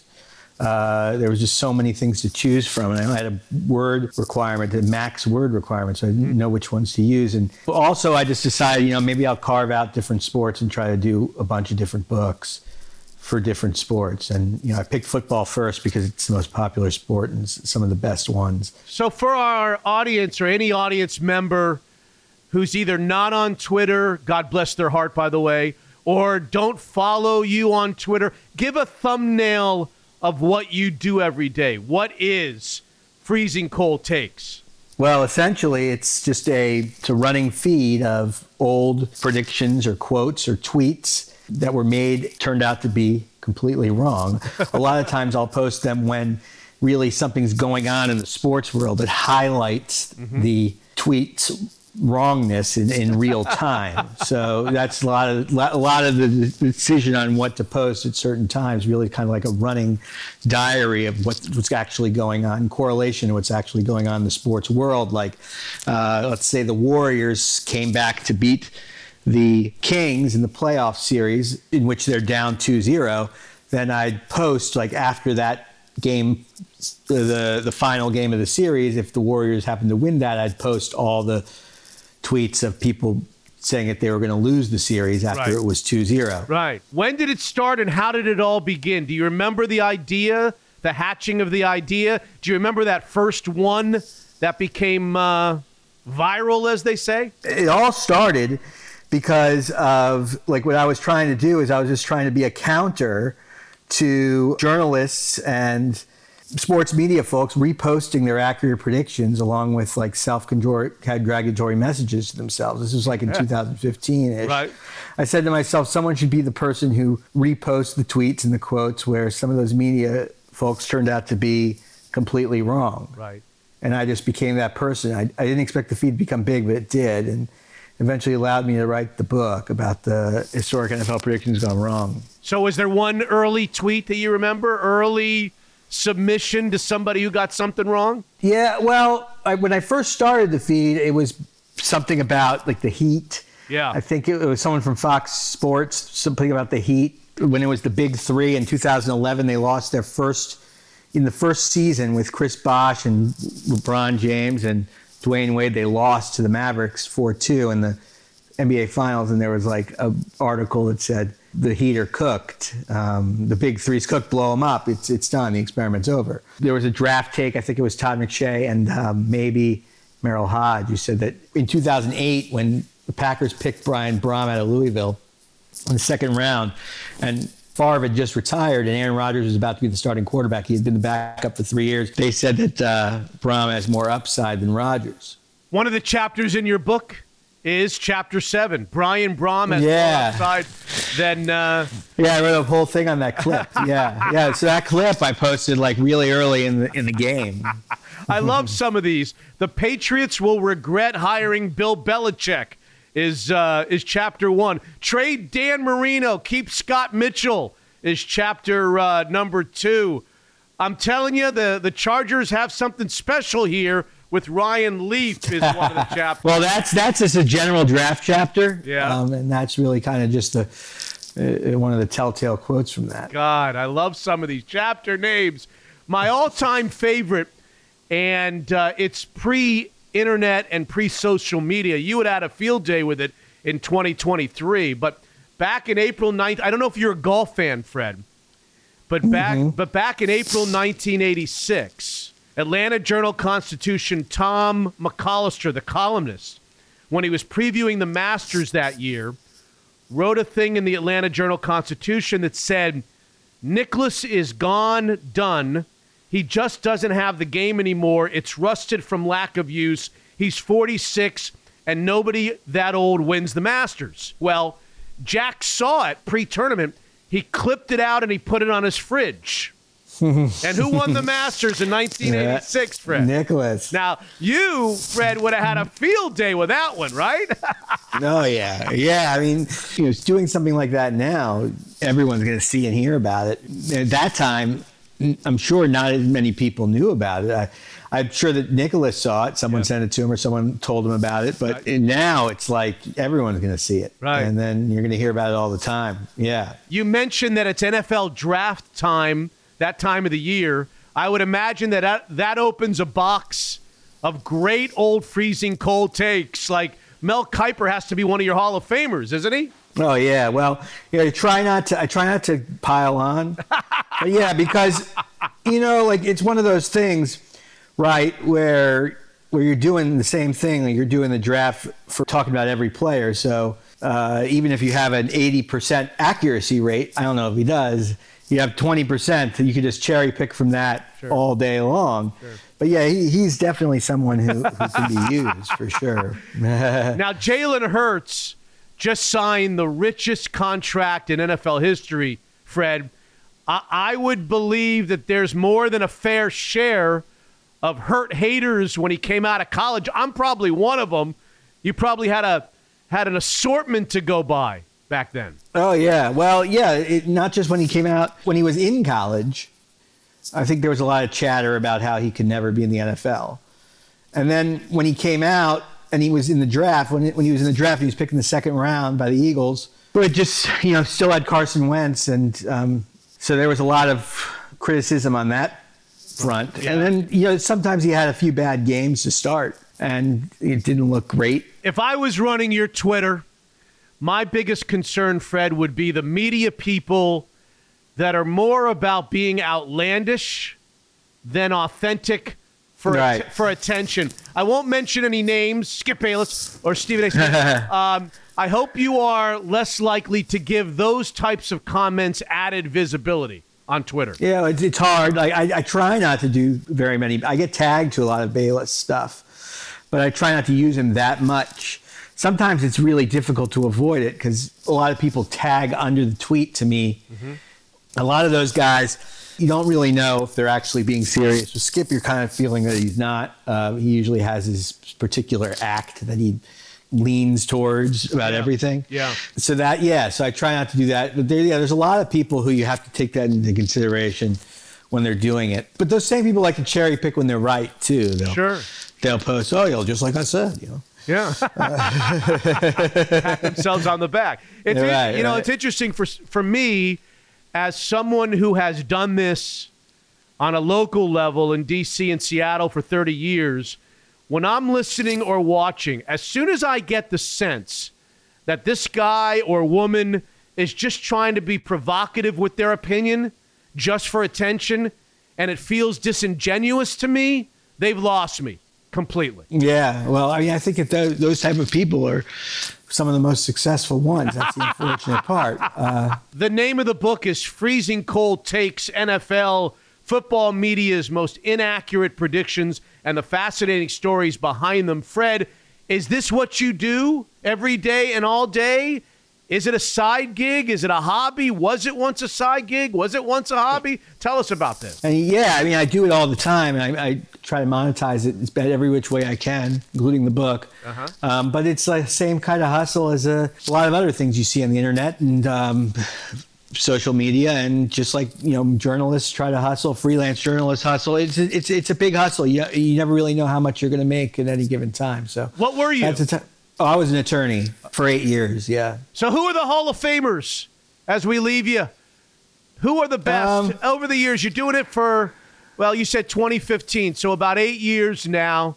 There must be 3 or 4 go-to guys that are easy to find stuff and really make fun of by retweeting their freezing cold takes. You have to preface it by saying it's not necessarily fair to just label somebody, because it depends on really how much their takes are public. Colin Cowherd has a staff of people at his network posting his hot takes the second he makes them. So they're easily accessible. But he's one. He's one that people love to use. Mike Francesa is the best. Oh, yeah. He's funny because, when you talk about these guys, you worry about their sincerity, about what they're saying. Like Mike Francesa is one of those guys who says things that if you didn't know about him, you'd think he's one of those other guys. But he is dead serious. About everything he says. Yep. He's genuine. But he has a lot of things that are really funny that you can post. Give me one Cowherd that you love, and give me one Francesa that you love. Oh, okay. Well, Cowherd's best one, I think one of his best ones was when Dak Prescott was playing in 2000. It was like 2014. Dak Prescott was in college, and he was playing for Mississippi State. And he wasn't playing very well in one game. I think it was against Alabama. And Cowherd tweeted, Dak Prescott is a backup in the NFL at tight end. And he wasn't joking. Right, he wasn't joking. And then Rob Parker, it may have been a little bit hyperbolized in the sense of backup tight end, but I think just generally speaking, he was saying that he was no good. Yeah. How about a Francesa? Oh, yeah, Francesa. That's the other one you asked me for. Let's see. Well, he said, I remember when he said, Joe Judge is going to be in New York for a while. They're committed to him. They believe in Judge. He said, smartest move Tom Brady can make is to make his next stop to Canton. He has nothing to prove. Nothing good lies ahead. That's in March 2020. He said that. And then in the middle of the game in 2000, I think it was rookie season or next to his rookie season, second season. Yeah. Josh Allen, second season. Josh Allen is making them long for Nathan Peterman. Well, I'm glad you don't have access to my stuff over the last 30 years, Fred, because no one has been more wrong over the years than me. I could, if you asked me to come up with a top 10 of Mitch Levy being wrong, I had Pete Carroll fired the second year that he got here. Even last year, I had Scott Service, the manager of the Mariners, and the GM at 29 and 39 fired 58 games into the season. They then won more games than anybody in the sport and went to the playoffs. My God, some days I wish I was national, but on this day, I'm so glad that Fred Siegel can't find me. That's the best news of it all.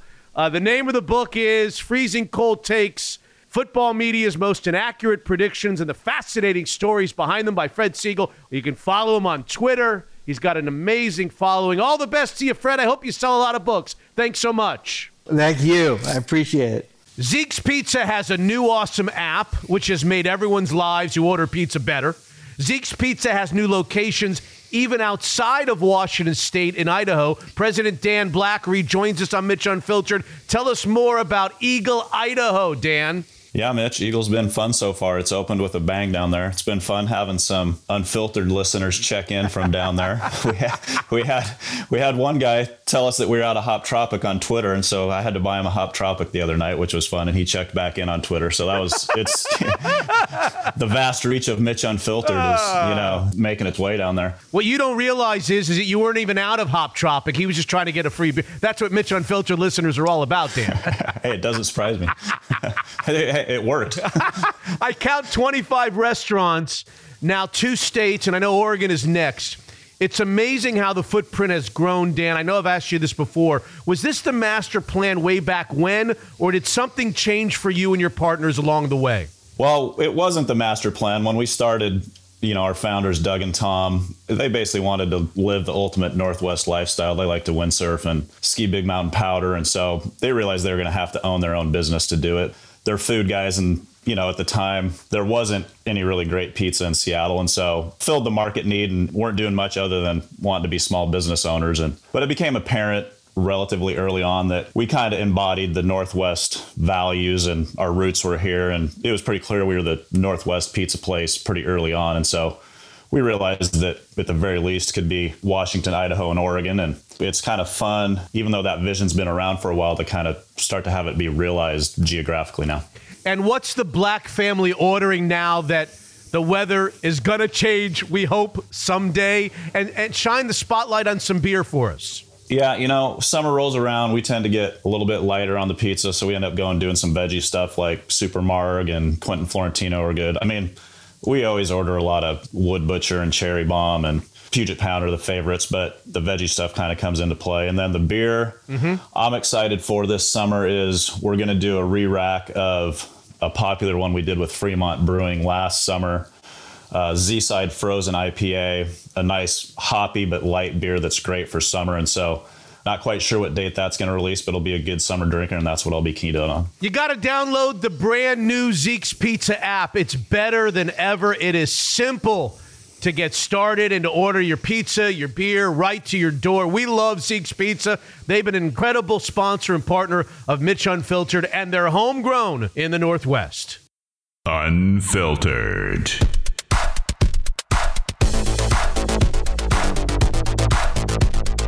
Episode 236, the Other Stuff segment. Nelson, British Columbia. Hello. Have you ever been to Nelson? No, beautiful this time of year. They are very nice. And by the way, everybody is so nice at Nelson.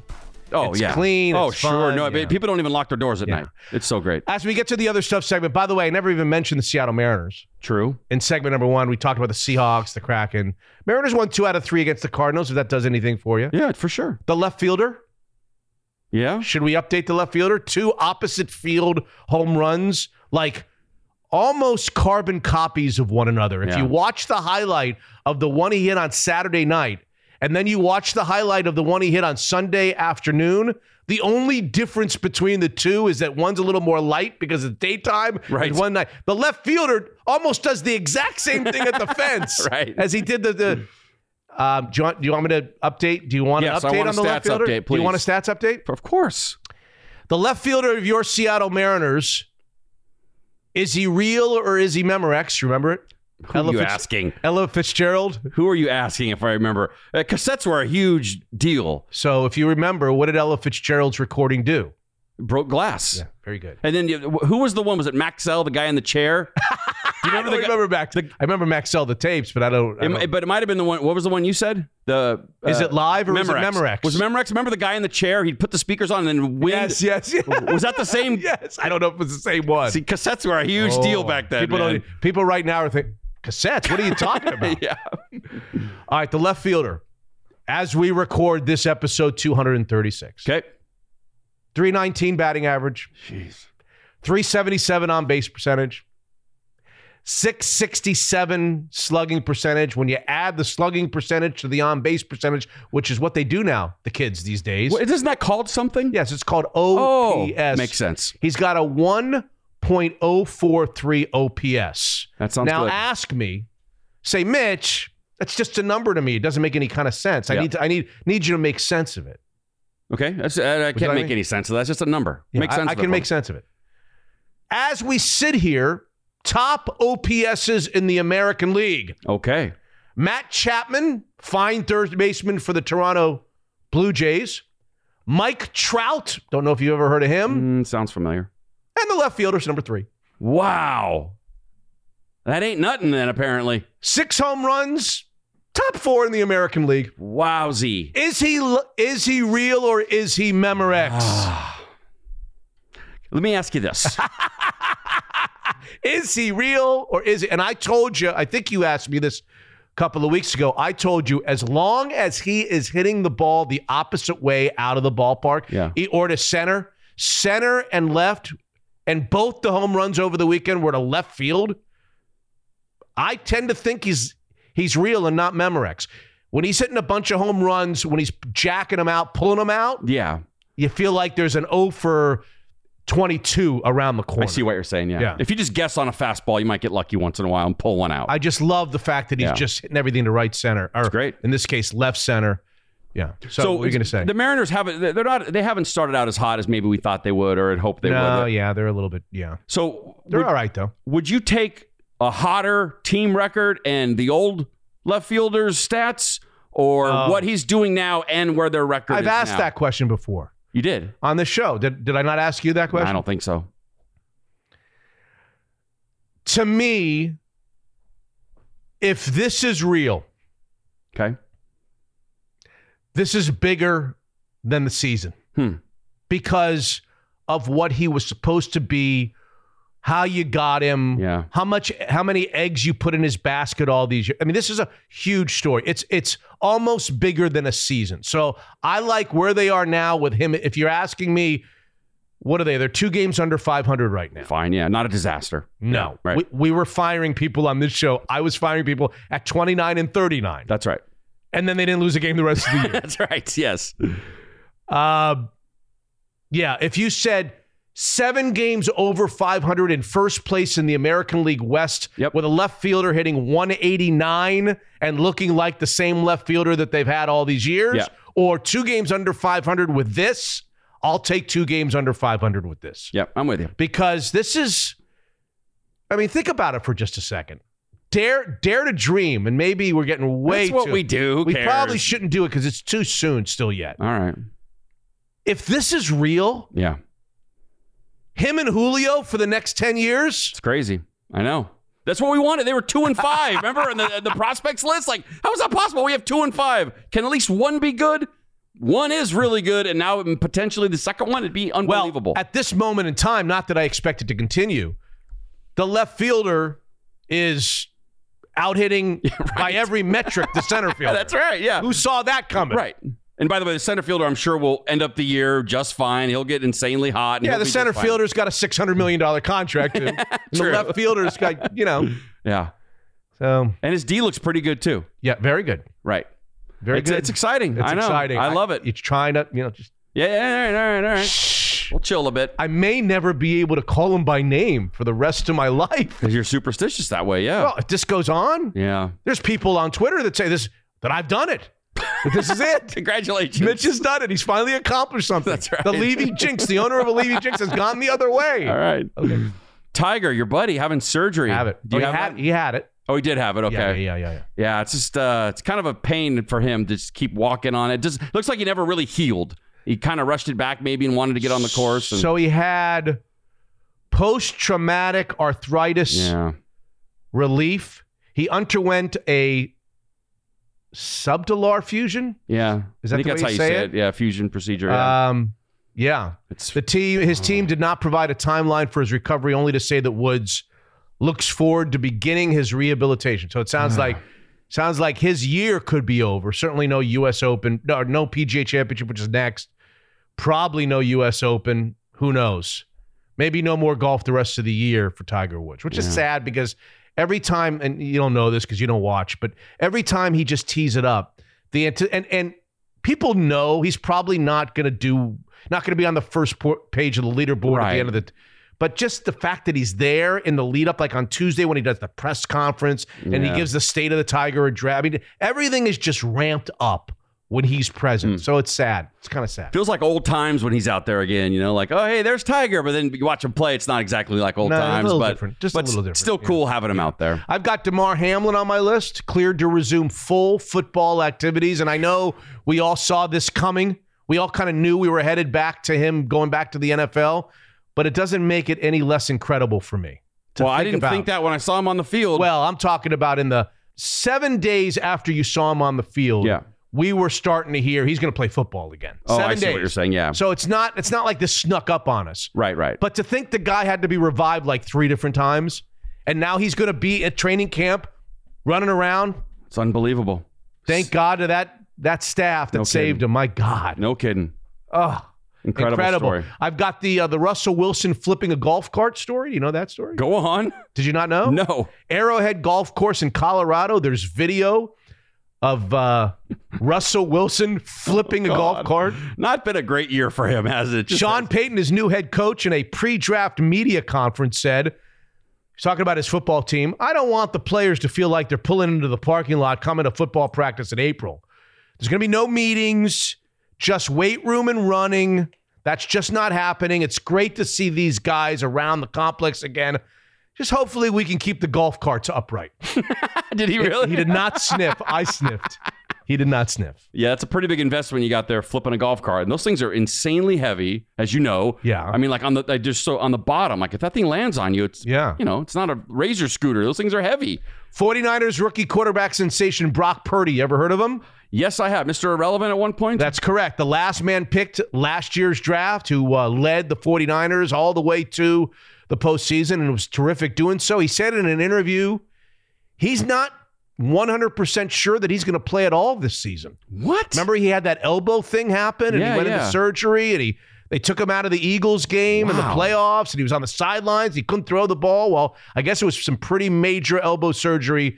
And time will tell whether he will be on the field at all during the 2023 football season. I did not see that coming. I thought, this day and age, you can fix anything in a year, right? That's crazy. Don't know. We'll see. Yeah, we'll see. What do you know about Gervonta Davis, the boxer? Don't know anything about him. Well, he called his shot. He said he was going to knock out the previously undefeated Ryan Garcia in the 7th round of their mega fight that was like 3 years in the making. And that's exactly what Tank, that's his nickname, did. Is this the body shot? Perfectly placed body shot. Oh, you don't like it? I don't like when people get knocked out with a body shot. Unless Rocky Balboa is going to the midsection and breaking your ribs. Yeah. I think the champion's ribs are broken. I think his ribs are broken. Right. Other than Rocky Balboa, I just don't think a professional fighter should get knocked out with a body punch. I mean, he tried to get up, it looked like, after a few seconds. Really? He dropped to one knee, he was wincing, and then the referee began to count. He stayed on one knee for the entire 10 count, unless he was just throwing it. Maybe he had a bunch of money on the other guy, but I don't know. This dude looks pretty unbelievable. He's 29-0 if you haven't seen him fight. He looks like the real deal. So that was a pretty cool fight. All right. Okay. Are you familiar with if I said to you the champagne of beers, does that ring a bell to you? Who calls themselves the champagne of beers? Doesn't even ring a bell, so not only do I not know who it is. I forgot who I'm asking this. It doesn't even sound familiar. All right, for years, Miller High Life used the champagne of beer slogan. Really? This past week, I think that's their catchphrase, the champagne of beers? It says it on Miller High Life, on every bottle. Something I did not know. They probably started it in 1903 when maybe it was back then the greatest beer. I don't know. Right. I actually like Miller High Life a lot. The carbonation's unique. Anyway, so this week at the request of the trade body defending the interests of houses and growers of the northeastern French sparkling wine, Belgian Customs crushed more than 2,000 cans of Miller High Life advertised as such. A bunch of babies babies. Yeah, so apparently there was a big shipment coming in. No one knows who bought all this Miller High Life in Belgium. And yeah, they're very sensitive about that. If it's not grown in the Champagne region, you can't. Do we know where the Champagne region is? Who the hell knows? Are we sure what the 72 Dolphins drink it comes from the Champagne? We are region? Not. It just could be Prosecco, and if it is, these guys are gonna lose their shit and come after the Dolphins. Leave them alone. They're 94-year-old Altacockers. That's right. Just leave them alone. The Oakland Athletics are on the move. It appears. Really? Signing a binding purchase agreement for land just west of the Strip in Las Vegas, Nevada. Oh, man. Where a major league ballpark will be constructed. Are you ready? 49 acres at the intersection of Dean Martin Drive and Tropicana Avenue. I know exactly where that is. Owned by Red Rock Resorts. Oh, man. Quote, for a while, we were on parallel paths with Oakland and Las Vegas, but we've now turned our attention to Vegas to get a deal here for the A's and find a long-term home, A's president Dave Cavall said. A $1.5 billion stadium. Jeez. Seating how many? How many should a $1.5 billion stadium seat? It's baseball only? Baseball only. I don't know, 55,000? 30,000. That's it. A nice little That's all you get setting. for $1.5 billion. A partially retractable roof would be built on the site. Okay. Ancillary development, including but not limited to food and beverage establishments and even an amphitheater. A big project might be coming to Las Vegas with the Oakland. So now Las Vegas has the Raiders. Yep. And they might have the A's anytime soon. Reggie Jackson weighed in, longtime Oakland A, one of the most prominent Oakland A's of them all, athletics of them all. He said, quote, about Oakland, the city, I thought, really needed to do something. Save the A's. You lost the Warriors to San Francisco. You lost the Raiders to Las Vegas. What the hell's wrong with you? You can't see that coming? The fans don't deserve that. I blame the people running this deal. You've got to keep the team for the benefit of the city, and they lost all three of them. Reggie Jackson. I kind of agree with him. Scolding Oakland for not getting a new stadium deal done. The documentary on him is really good if you haven't seen it. I've not seen it. I think it's Amazon Prime, I want to say. I just watched it. It's really good. I mean, I didn't know a ton about him. He's a little before my time. Right. I remember him with the Angels. Like, that's like my At first... a candy bar. Oh, should they talk about that? You betcha. Sure. The Reggie, right? Yeah, I think it was. The Reggie? There's a cool... It's like, for whatever reason, his buddy Dr. J comes over, and Reggie and Dr. J are just chatting in his driveway. Like, ooh, that's cool. A couple legends just chopping it up right there in the driveway. All right, folks at Disneyland got a pretty cool Saturday night as they watched parts of the Tom Sawyer Island go up in flames. Really? Did you see this video? No. Okay, so it went down as park goers were enjoying the Phantasmic light show on Tom Sawyer Island. Suddenly, the head of the 45-foot tall animatronic dragon erupted into a fireball. What the hell? And the flames began to spread. And people are probably thinking, this show kicks ass. I mean, they really burn a 45-foot dragon every freaking night. This is awesome. But cast members were at the ready and quickly evacuated. Nobody got hurt, so that's why I'm laughing. But the cool part I thought was, the way they extinguished it was the staff turned on a water feature that was part of the show and doused the flames, and the crowd cheered, and it was pretty Maybe cool. they should do it every night. That's what I'm saying. You got to burn that animatronic foot. That's probably like a $10 million dragon. Oh, my God. That lit up. Ugh. All right, I got a few here before I don't even have any RIPs. I think it's the first. I don't have one. I think it's the first week since we started doing the show that we've got no RIPs. Which is a good thing. Nobody's dying. I literally Googled RIP celebrity to see if I missed something. I don't have any. There was a K-pop singer. He was 28 from Korea. And there was a guitarist from the something. From Led Zeppelin. You're going to tell me Jimmy Page died now and I missed it? Nothing that I never heard of. Okay. I got a few here. Okay. Miami-Dade County judge ordered law enforcement to arrest former NFL wide receiver Antonio Brown after Brown allegedly failed to pay child support. Yeah. The warrant for Brown's arrest was reportedly issued on April 14th in response to Brown avoiding payments to the mother of his child, Wiltris Jackson. But now there's another chapter to this. Dade County, according to the TMZ website. Yes. Brown, who needed to pay approximately $30,000 in unpaid child support to clear up the matter, he has posted a picture on his Instagram on Friday night, proof of his fulfilling the $30,000 requirement. He paid. Oh, he did pay. He paid, and he's showing it on Instagram. How did he show it? I mean, I don't know. Some sort of receipt. A receipt for child support. Like you were supposed to be like proud that he takes care of his kids. Yes. Like, congratulations, buddy. He's now avoided arrest. Nice job. Big changes coming to your favorite place, McDonald's. I've heard of it. Mickey D's. Okay. McDonald's, which has been focusing on upgrading its core items to boost sales, is rolling out a series of changes designed to improve its signature burgers, Hotshot Scott. I'm already not feeling it, but go ahead. I'll listen. Buns will be softer. Okay. Cheese will be gooier. Come on. Onions will be added to patties right on the grill. Oh, okay. And the Big Mac sauce, there will be more of it. The upgrades apply to the Big Mac and the McDouble burger, as well as the classic cheeseburger, double cheeseburger, and hamburger. They are improving the burgers at McDonald's. I'm kind of with them on the bun thing because I've said before that I don't know if they still do it, but when I worked there was one sandwich that got the steamed bun. There's like a steamer you put it in. That was the not when I was okay. The fillet of fish, you steam the bun. Maybe. You don't toast it. Yeah. Or you toasted it, but it was like so soft. It's the best. But then the other ones are they are a little dry. I think they could Wendy's buns are delightful. But McDonald's, that's one area where I'm kind of with them. I think they could upgrade the buns. I'd like to introduce you to Vincent Dransfield of Little Falls, New Jersey. I'm ready. Would you like to hear about Vincent Dransfield of Little Falls, New Jersey? Sure. He zips around town in his car every day, buying lunch, running errands, and shopping for groceries. He's been living in the same house in Little Falls, New Jersey since he bought the place in 1945. Oh, my gosh. You're saying to yourself, well, why do I care about Vincent Dransfield? Yeah. He is 109 years old. Wow. He requires no help navigating between the home's main floor and his bedroom upstairs and the basement where he does laundry once a week by himself.